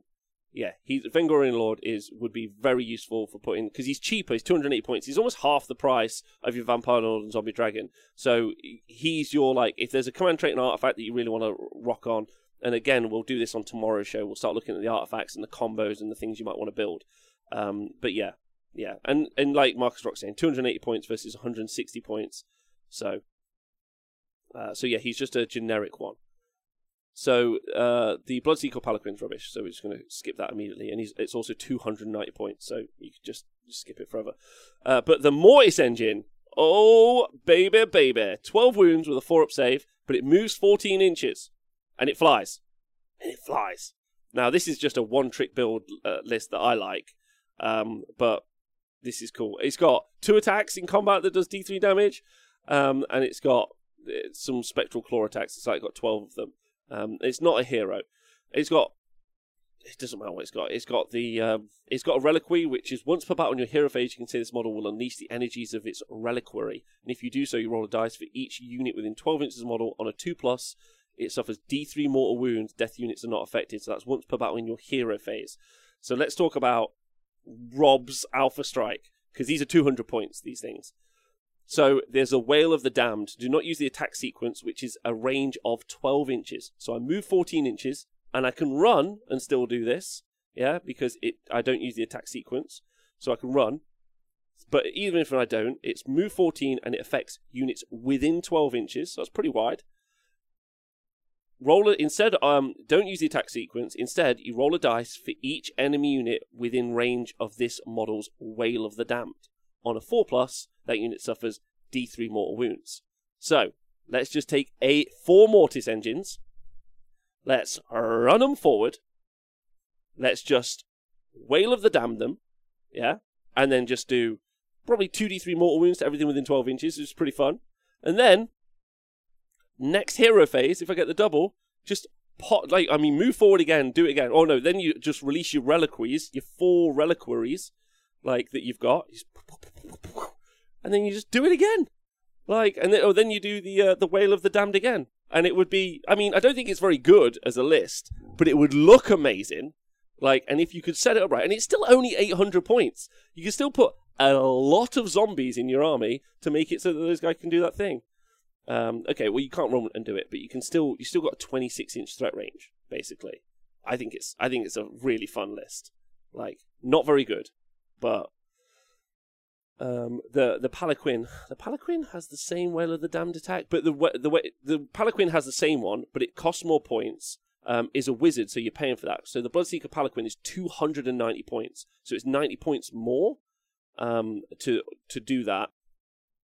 And then you've also got you don't have the reliquary.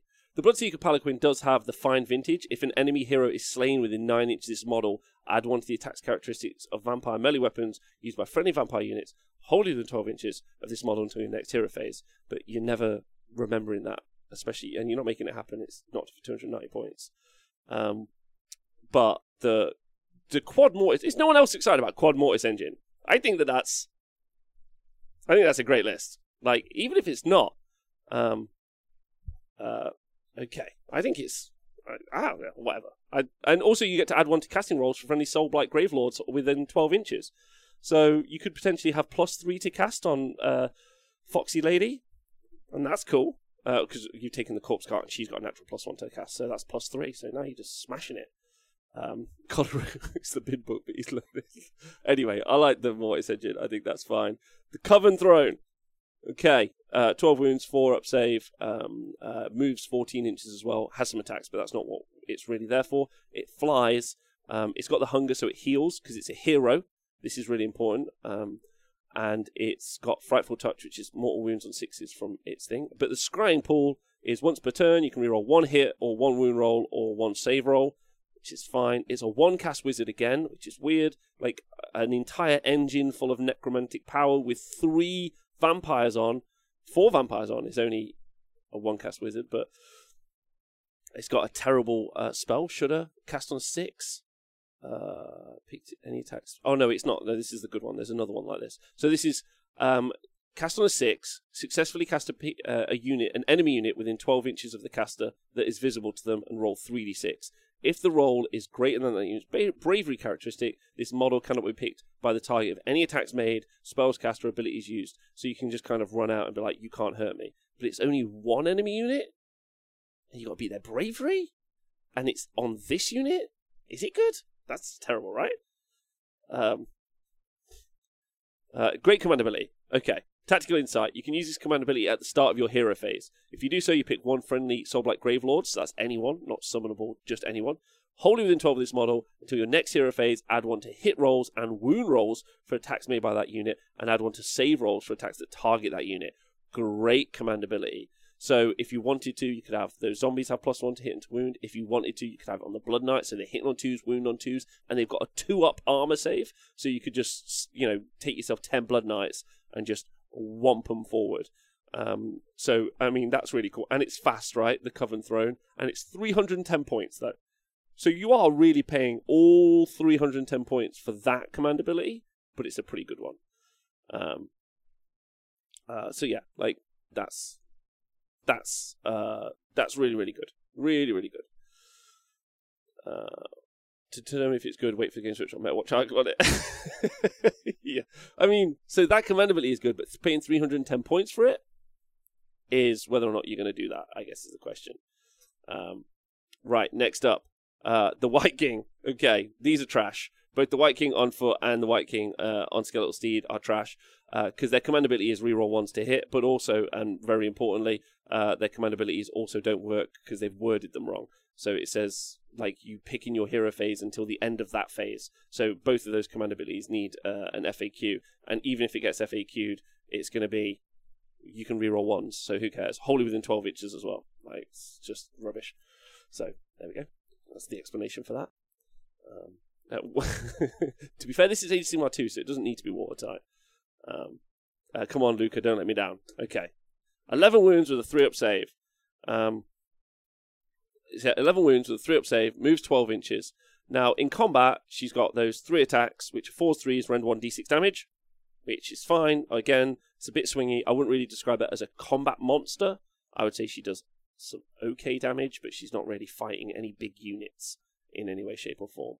She can fly. She's got 11 wounds with 3-up save, like we talked about, and then she's got an ability that after you make a charge move, you can pick an enemy unit within an inch and roll a dice equal to the charge roll for that charge move. For each 5+, they suffer a mortal wound, which is nice if she's going into a monster. So she's going into a monster first. She can do maybe some impact hits, take them down a bracket, and then if she activates, she could maybe kill them. She's not got a lot of output, really, because those 4s to hit are pretty rough. She's got the ability, though, to make it so that their rend is reduced by 1 when they're in combat, which is pretty nice as a way to her survive. She's also got the hunger, so she can heal D3, which is also nice. And she's got undeniable impulse at the start of your hero phase. It's the same thing, so she can run and charge if she rolls equal to or below the turn, which is problematic because then she can't use a command ability. She's only a 1-cast wizard again, with no pluses to cast. And she's got Death's Downpour, which is a casting value of 8, which is super high, with no pluses to cast. And if successfully cast, charge rolls made for enemy units within 12 inches of this model are halved until the next hero phase. So she's a combat monster that can make it so that she can't be charged as easily, which is quite nice. So that's a nice little buff that she can kind of run out into no man's land and be like, maybe you can't charge me, but it's a maybe you can't charge me. Like, whatever.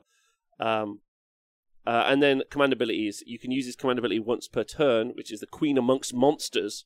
If you do so, you pick 1 enemy unit on the battlefield until your next hero phase. You add 1 to hit rolls for attacks made by melee weapons by friendly Soulblight Gravelord monsters that target that enemy unit. So it's board wide. So basically, it's just like, pick a unit, any monsters you have, +1 to hit, which really does help with her Gore-Drenched Talons, which are 3 attacks, 4s, but with +1 to hit would be 3s.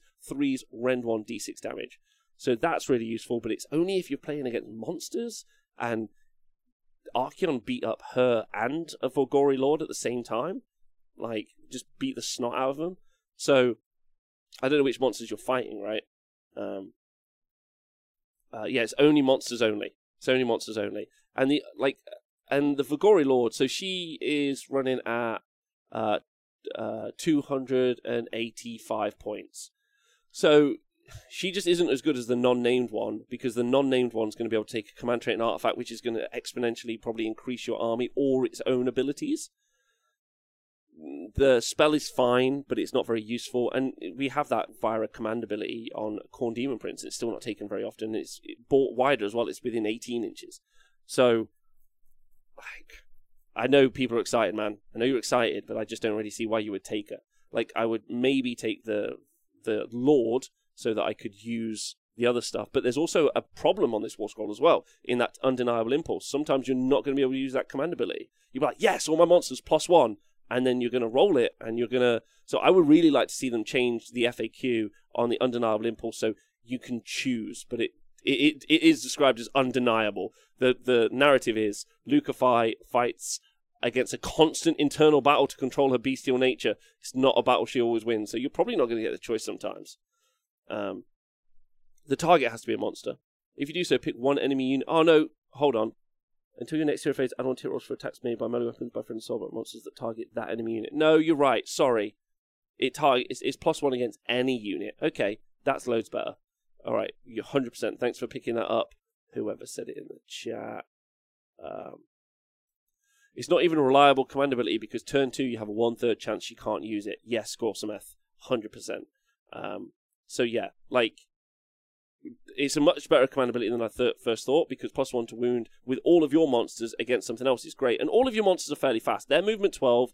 Your Terrorgeist and your Zombie Dragons are movement 14. So you can go quite fast, get into combat and smash, and then, like, you fall apart, I guess. Like, that's the end of the story. So yeah, like, you would have to go first. Yeah, you would have to go first. Right? Monster struggle to hit, not wound really, though. It's a good point, Parry Gallister. Like, and I agree with you. Loads. Thanks everyone for hanging out, by the way. It's been super fun. Right, Zombie Dragons are whatever they are. I've actually put them in the bin tier. They're monsters that don't really get any buffs, don't really interact with any of the rest of the Battletome. Like, doesn't have, like, they're not wizards. They're not summonable. They can't use grave sites. They don't reduce bravery. Like, they're standalone monsters. You can put them into your army if you want to, but probably don't. Same for a Terrorgeist. Probably don't. I mean, it's still got the Gaping Maw, which obviously does those flat 6 mortal wounds, which is great. But if you want to run Terrorgeist and do that, just run them in Flesh Eater Courts. It's more fun, and you'll have more fun time. Prince Vordry, what an ass kicker! 14 wounds with a 3-up save.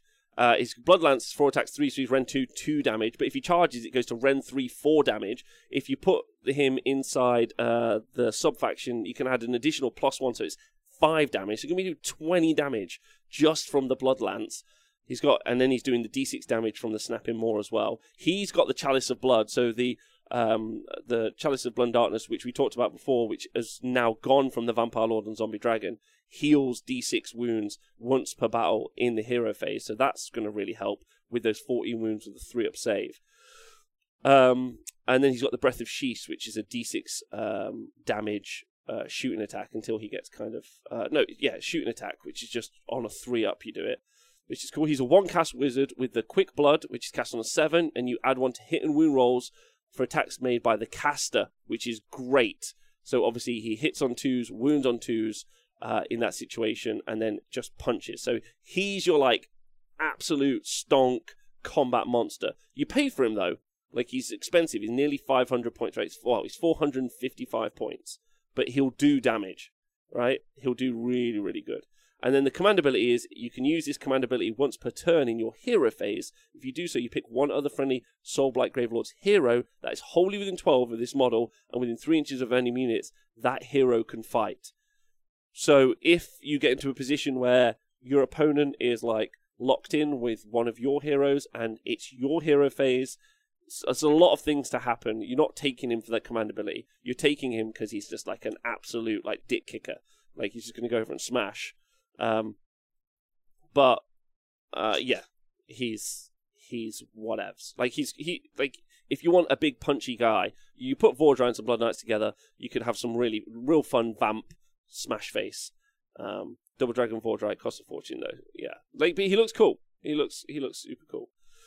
Right. So Direwolves. Oh, we've talked about Direwolves and Fellbats. Yeah, nailed that. Graveguard Black Knights. I think are pretty bad. They're 2 wounds with a 5-up save. They move 12 inches. They are summonable and they are death rattle. And then they do 1d3 mortal wounds when they charge.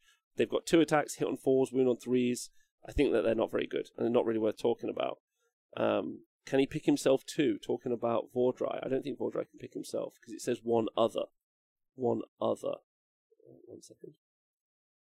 Use this command. If you do so, pick one other friendly Soulblight Gravelords. Yeah. So you can't pick someone else. So I don't want to talk about Black Knights because I don't think they're very exciting. However, and I'm sorry that they're not very good, the Graveguard, let's go. You've got 2 options. They move 4 inches. They're 1 wound with a 5-up save. Unless you take them with the White Blade and the Shield, in which case they have a 4-up armor save. Okay, I'm into that. So that's what that does. But I wouldn't do that because that's not what we're doing. We've got zombies to eat shit. That's their job, right? They're just there to get punched or to win all the games. Depends on where you want to take it.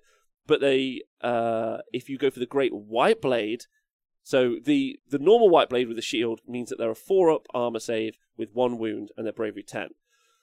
And then the White Blade is 2 attacks, 3s, rend 1, damage 1. Rend 1 on your battle line, not battle line, on these guys is great. But your Great White Blade, 2 attacks, 3s, they wound on 4s, but there are ways to get +1 to wound on them. They're rend 1, but they're damage 2. And they've got cursed weapons. If the unmodified wound roll for an attack made by a melee weapon with this unit is a 6, the target suffers a 1 mortal wound in addition. They also can treat all of their charges as having been a 6 because of the musician. They get to reroll 1s for their Deathless Minions ability from their Standard Bearer, and they get +1 attack. And they're not that expensive. They're like 140, probably like fine. You could have some real. Hold on, let me go find Graveguard. And they are 140, and you can have them in blocks of up to 30. And I just think that that's super cool because they're summonable, so that means you can pile an attack twice. You can add pluses to attacks, so they can have like +2, +3 attacks on them, and they could just whomp through stuff, like absolutely like wallop stuff, which I think is very cool. Really into Graveguard. I don't think that they're brilliant compared to other combat units in the game. I think they're just brilliant inside this book, and it's fun because they're just this heavy skeleton guys like smashing face. But they're also on 25mm bases. Thank you very much. So they're going to be able to attack in 2 ranks. Aren't Graveguard and Black Knight supposed to be similar versions of the same thing? Maybe written by different people. Yeah, they could be. But I really like them. I think they're fun because really you got to ask yourself. Now we've been through most of the War Scrolls, where the output comes from in the army, and the output comes from like a bunch of different places. And also, where does the utility come from in the army? So there's obviously those utility in Pine Attack twice from Van Hels. There's also plus attacks from different vampires that you get. And there's also some really great spells that we've seen so far on the War Scrolls. And we've also got chaff units all day long. Those chaff units also could be pretty killer units with the right buff stacked on them. And we've also got tanky units in the Blood Knights, I guess. And and some of the vamp units. But really, like, where's like big hitting things coming from? And I guess it's from Vordry, zombies, and you could stack a lot of attacks on direwolves as well. You could stack a lot of attacks and try and blend through some stuff, I guess. But Graveguard also another choice in that army for just like a brick of Graveguard who are just going to go and smash up, which I think is good. What the competitive Gravelords army looks like, I don't know. At the minute, I feel like it moves around zombies, Graveguard, Vordry, Blood Knights. Definitely again with Radikar and also Belladonna. I think and Direwolves. Those are the kind of like top stonks that you're going to get. Oh, Corpse Carts as well. Corpse Carts, huge. Really into Corpse Carts is And Manfred's pretty kick-ass. So like there's some really nice stuff to take away. This isn't the Slaanesh book. Like I think some of it's overcosted, and I think there isn't necessarily I don't think the sub-factions are as good as maybe they could be, or they're not quite as nuanced as we've seen as other stuff. But I don't think that this is a Slaanesh book. I think it's different to that, which is nice. Let's talk about, but it's not. It's also not tippity top. So let me just do the last two things here, which are the spell laws. And I just want to thank everyone for hanging out with me today. It's been really fun. So 1 second, everyone. Down. So, and I'm going to do a deeper show on this tomorrow, a little bit more like in depth, I would hope, and hopefully we see a couple of more War Scrolls.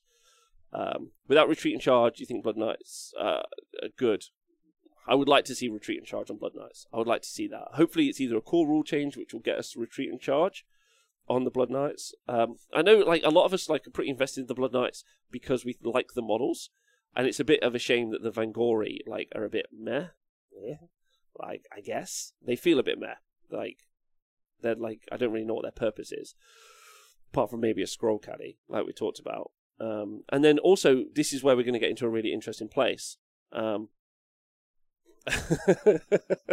Gorka Walker, you're right. It's weird that it will revolve around vampires because at least three of the vampires I think are really solid picks. Radikar the Beast, solid pick. Belladonna, solid pick. Manfred, solid pick. And Vordry, solid pick. There's 4 solid picks, I think, actually, already, with a sub-solid pick maybe being the Scroll Caddy, Vampire Monster Dude, maybe. Vampire on Foot, Necromancer, so yeah, there's still a lot of characters in there, the Corpse Carts. Yeah. If I go and open my... Okay, let's talk about the spell laws. The first one I want to talk about that changes the shape of building the tanky version. So we've got like the wounds version, direwolves, zombies. We've got the wounds version of a competitive build, I think. I think this spell lore, Invigorating Aura, is cast on an 8. Add one to the save rolls. Sorry, add one to the roll for each friendly save. I've been doing a lot of talking, I'm sorry.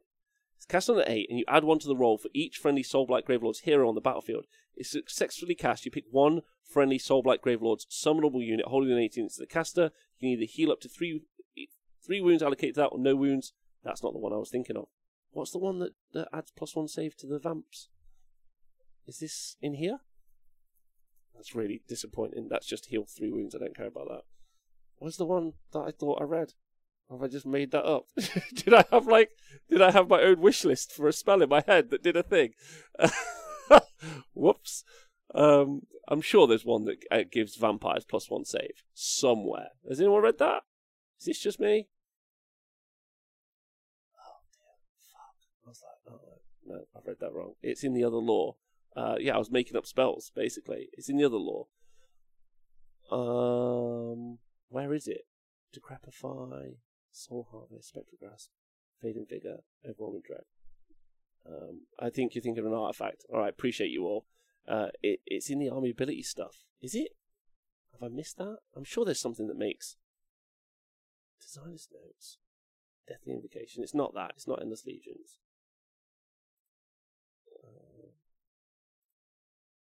Balls. I'm sure there's something that makes vampires get +1 save.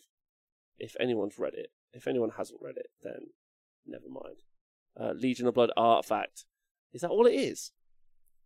The Walking Death, Sanguine Blur.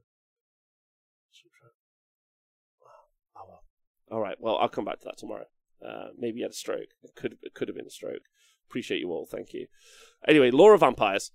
So yeah, there's the ability, if you cast the Invigorating Aura, then you can pick a friendly Soulblight Gravelords summonable unit, and you can heal either 3 wounds, or you can put 3 back. So this is where we get to kind of like, this is when we get to go back to the beginning of this whole show and talk about the conversation where there's 12 spells available here, or we need to talk about Nagash's one in a moment. I'll bring Nagash's War Scroll up.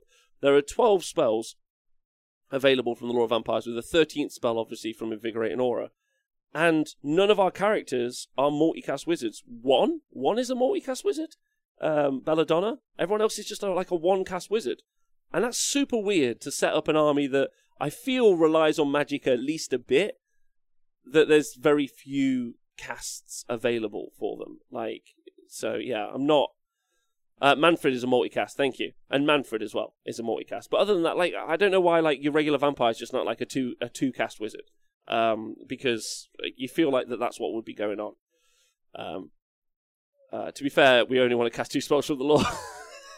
That's true. Okay. So let's go through them. And we don't have to go through all of them. Blades of Sheesh is rubbish. Spirit Gale is cast on a 5. You pick an enemy unit within 18 inches of the caster and roll 2d6. If the roll is greater than their bravery, the unit suffers number of warts, so that's rubbish. Soul Spike has a casting value of 6. If successfully cast, you pick one enemy unit within 18 inches of the caster that is visible to them until your next hero phase. If that unit makes a charge move, roll a number of dice. That's also rubbish. So, Amethystine Pinions is the one. Casting value of 5. If successfully cast until your next hero phase, add 6 inches to the caster's move characteristic. Obviously great on Nagash. You could obviously do that on Vordry. You could do that on Manfred, so that they go loads faster, which is really good. So Amethystine Pinions. So this is a Vampire Wizards or Nagash only. It's a pretty good spell. And if it goes off twice, the same unit cannot benefit from the spell more than once. It used to be you could have it go off twice, and now you can't do that at all, which is rubbish. Yeah, there is 2 missing War Scrolls. Thank you, Pixie Proxy. No Skellies or Neferata. So then Vile Transference. So Amethystine Pinions is a genuine pick. Like, go faster on a character. Cool. Then you've got Vile Transference, which is cast on a 4. You pick an enemy unit within 6 inches of the caster, and that is visible to them. You roll a number of dice equal to half the enemy unit's wound characteristic. For each 6, you can heal 1 wound allocated to the caster, which is fine, but again, not great. And then you've got the Amaranthine Orb, which does align and it does mortal wounds. So really, out of all of those, the Pinions and maybe Vile Transference, but you don't really want to cast any of them, if that helps you. And that's what's really disappointing, is you would...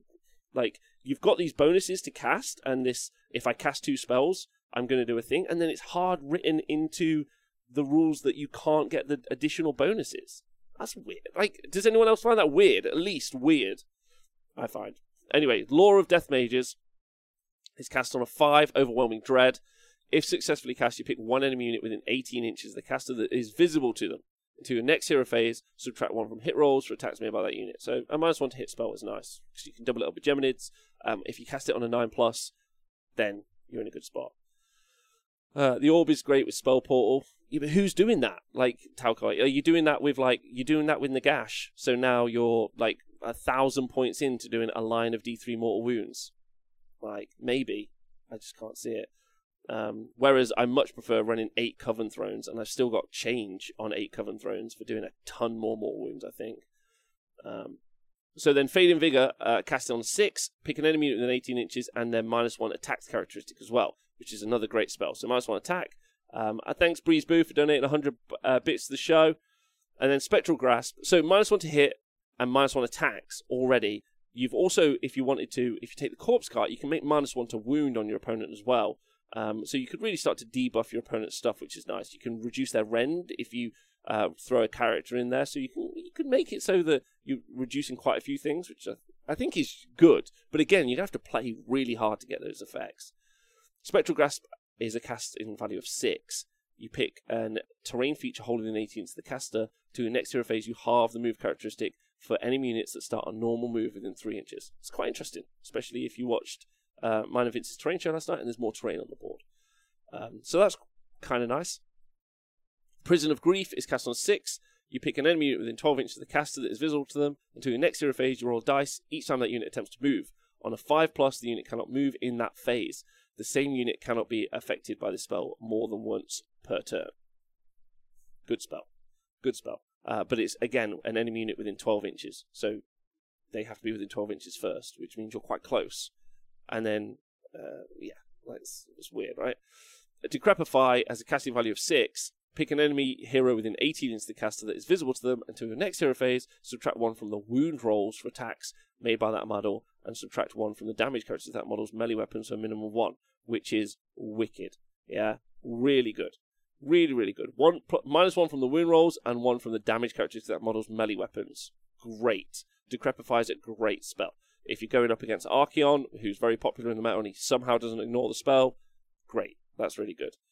Yeah, Death Mages is the much better lore, Coloru, which is then what? So let's talk about this. Death Mages is the good lore, but it's full of vampires?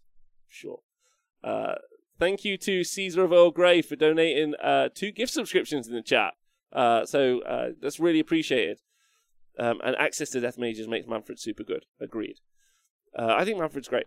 And then Soul Harvest is cast on a 7. You pick an enemy within 3 inches of the caster. They suffer D3 mortal wounds. In addition, for each mortal wound inflicted, you roll dice for each 5+ you can heal. Why not just, like, let me heal 3? Like, that's a weird setup, right? Anyway, that's the show. That's the show. That's everything. We're still waiting for Neferata. We're still waiting for some other little bits. We still got to properly go through the artifacts and the command traits. But ultimately, I think the big winners here, again, if you want big winners, we won't talk about the big losers. Necromancer, auto include. Radikar, great. Belladonna, great. Corpse Cart, great. Zombies, great. Vampire Lord, great.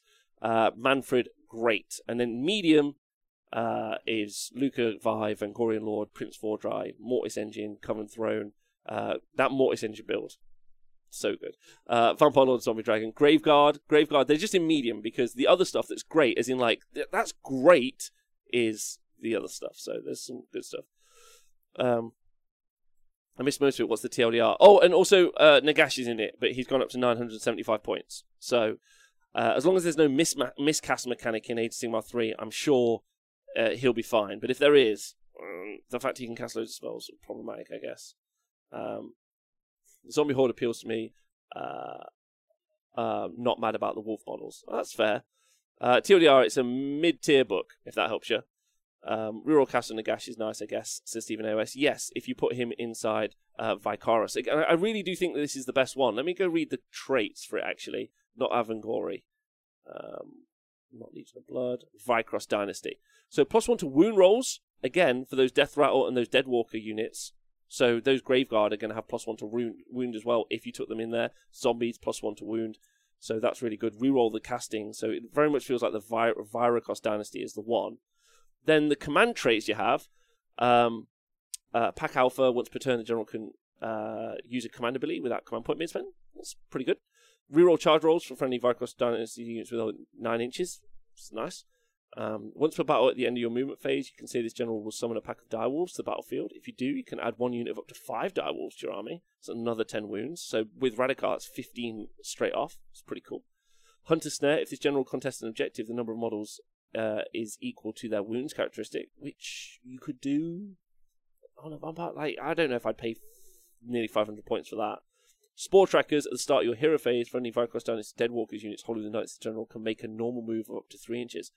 Wow, they cannot run. Oh, so, okay. So 7 inches. Okay, well, that's not as good. Because I thought that would be really fun to make a move 7, then run, and then pile in. So, I'm not too bothered about that. And then United by Blood, this general can attempt to unbind 1 spell in the enemy hero phase in the same manner as a wizard. So, they're terrible. Definitely been guy wrote this. But he's learning. It's not as bad as the Slanesh stuff, if that helps you. Mainly because he copy and pasted it from whoever did the original Legion Nagash stuff. So, that's good. I guess. Then the Artifacts of Power. Oh, that's the Legion of Blood. I don't think I have the... No, I don't have the other things. So that's it. Well, it's been fun. What do you all think? Give me some thoughts in the chat before I head out today. I hope you enjoyed that. Like, I only read it this morning. I think I was pretty spot on with at least all the actual factual information. My opinions are always just my opinions. I don't have to be right. That's just how I feel about the stuff. You know. So, yeah. What's the Warhammer community link? What's that? What is that, guys? What do you guys want to show me? Neferata. No, I've read that. Ignore negative modifiers. I've read that. I've read that. Oh, so she sucks. Okay. Okay, yeah, it's okay. I've read it. That's fine. They suck. Right. So sad about the Avangori. Me too. Like, I don't think it's the Avangori are a weird unit. So the name character and the non-name character, because I like the reducing rend. I think that's fun. But then the negative, so you can't use the command abilities, is again really themey. That's cool, man. Like, but most people don't like it when their models do something that they don't want it to do. That's a weird take. And the command abilities are pretty toss. Like, I'm trying to be really upbeat, but it's medium. At best, it's medium. Any ideas why there's no terrain or endless spells? No idea.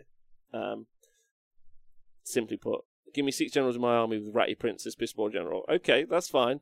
Neferata is going to be so broken. It's going to be broken, says Joe Boom. Oh yeah, like that's the thing we're missing. Just Neferata. That's all we need. Skeleton Warriors and Neferata, and we'll fix it. I have an opinion on your hair. Wow, go for it. Avangori problem is no fucking synergies. That's true. Winter Dave, really not sure what to do with my existing collection of Legion Nagash. I have a real mix of units. I mean, I feel that there are some builds there. Let's talk about builds to end the show off. I feel that there's definitely Vordry, Manfred, Blood Knights build. Like, just high armor saves. That's what you're doing. You're just doing big high armor saves. You're asking your opponent, can you punch through this? Maybe you throw an Avangori in there as well to reduce the rend that they're doing, so those armor saves are even more impactful. I think that that's a build. There's obviously zombies. Zombies are really good, man. Like, really good. Because all of the synergies in it are, like, go back to the battle traits. Grave sites affect them. Summoning from grave sites affect them. Deep striking from grave sites affect them. Like, the invocation, so you heal, affect them. They don't affect any of the other stuff. So, like, they seem quintessentially like what they were designed around. The other stuff's just there. But there's a build there, and it's so cheap. 2 corpse carts is 160 points. Like, you can spend like 1,000 points on zombies or direwolves and stuff, and you've still got like 800 points of stuff. Necromancer's 140. You don't have to take a Vampire Lord. You can throw Manfred in there, and I still think you've got like 300-400 points of stuff, and it would look pretty good. Like it would like feel like very fantastical, I guess. So there's definitely that build. I don't know if there's a monster mash build or if it's even interesting. None of the abilities really affect the monsters in any way apart from one, but like it fucking sucks. Like you're not going to be able to use it in later rounds. You can use it round 1. You can't use it later. So like why are you collecting this army for like Terrorgeists and vampires unmounted? Not vampires, zombie dragons that are unmounted. It's a weird take. You're like, I'm gonna run the Vampire Lords book, but just with these guys, that's just weird. We haven't seen skeletons yet, but Graveguard, and there's I don't think there's definitely a build. There could even be a build where you take some Felbats, if you wanted to. You take some zombies, you you kind of hammer and anvil stuff with some zombies, you hit them with Graveguard that you've buffed up, you fly on some other units, so you go cap objectives, you bring in some Vargeists that are like in Deep Strike, there's a bunch, you could do some MSUE kind of like fun around stuff. I think what's interesting is, and there's definitely like a big Nagash build, with Nagash, a ton of zombies. Sure. So I think that those are some builds. I think what's fascinating is like, the spells are a bit like whatever, in some cases. I don't know. But Radicar's cool. Belladonna's cool. I think that's fine. Nephrotic plus Covenant Throw plus Graveguard plus Corpse Cast. There you go. Question is if it's a similar release as LRL. No, I wouldn't say this is similar to LRL at all. Loads of these War Scrolls have almost nothing written on them, or they're just copy and pasted from what they used to do. Like, they're almost not different at all. In fact, actually, it just looks like most of the War Scrolls are copy and pasted, and all they've done is gone in and taken stuff out that was strong 3 years ago. Like Chalice and Blood of Darkness, like, no one cares. I do like that they've improved the Vargeist War Scroll, though. So that's nice. That got, like, a little bit of a boost. So, yeah, it doesn't seem like that, like, a lot of work was put into it overly. Apart from the Wolf stuff, which is the new stuff, so... and this might only be half the army, so don't get too disheartened if you're excited about it. I have no issues with basic battle line having less stuff on the scroll, but they don't. Like, if anything, some of the most interesting scrolls is the zombies, which is the basic battle line. Like, they're arguably more interesting than some of the other stuff. Like, new Radicar same size as the old Radicar? I don't know. And all the stats are the same. Yeah, I like the idea of Graveguard with the bear, wolf, fur hats and theming around new Curse City appearances, Home Minister. Yeah, man, that would be really cool. This sounds very much like Saves Darkness, lots of tight Holy Withins and a lot of copy and paste of old stuff, says Prop Joe. I would agree with that. Like, that would be a similar comparison, I think. Why include CC stuff if you can only take it as a block? Curse City stuff. I have no idea. I don't know what the decision is on that. They do that normally with all of the stuff from Underworlds, which is cool that we get to put those models in there. Like, again, like, if you want it to be themey, that's fine. I guess one of the things that's interesting about it is there are some really fun War Scrolls. Like, really fun War Scrolls. The Reliquary with the Mortis engines, that's super fun. I really like that. I like that you're, like, absorbing the blood and then you're like, healing on all your vampires. That's really cool. I think that's fun. So, yeah, like, I would like to see maybe more, like, summoning a bit. Like, not just one command point, bring a whole unit back, but cast a spell on that. Oh, that's why Belladonna's so good. Belladonna's great. That spell, boom, burnt your skink out. Now he's a wolf. 100%. I collect that all day. Going to use mine as generic vamps now. Yeah, Sora unfortunately gave us spell no info. It's the honest war game. We're going to be making graveyard markers similar to trajectory markers. No, it's not. All right, cool. Listen, I'm going to go now. Got the show tonight with the 40k Spice Center with the guys, so you tune in tonight. Thanks very much for tuning in. I hope this is okay. We'll try and have like a deep dive on it again tomorrow. Maybe I'll get a guest on and we'll get their opinion on it so they can give different ideas to what I think, which will be cool. I hope you guys have enjoyed it. Thanks to everyone who listens to the podcast, all the YouTube thugs, and all you guys live. Thanks to everyone who sent me some stuff. That was really appreciated. Thanks to the stats team as always, and thanks to everyone on Patreon. Literally couldn't do stuff without you. I'll go raid someone now to make everyone have a fun time. Let's go do that. 1 second, everyone. Sorry about that. I've opened like a billion tabs so I can do this. Duck guys. Also, if you guys ever want to share this review with people, that's always appreciated. If you're watching on YouTube or something, just all that stuff would be sweet ass. Are we raiding duck guts again? Is it all ducks all the time? I don't know if he'll get annoyed with us. Fuck it. Let's go. Let's go raid Duck Guts. Hey Haywo. I think Haywo did a video on this as well, actually. So if you guys want to go and hear a different opinion, go on Haywo's YouTube channel, and I'm sure he had some different takes to some of the stuff than me, or maybe he didn't. I don't know, but it's at least another opinion if you want the opinions bit. The info is the same. I'll rewatch on YouTube. Oh, appreciate you guys. Haywo is amazing. That's correct. Right. Oh, it's not on YouTube yet. Okay, well, you can go watch it somewhere, I think. It's on his Twitch, though. So, yeah, you can go check his Twitch out. Right, you guys are all great. Thanks for hanging out. I'll see you soon, and have a nice day.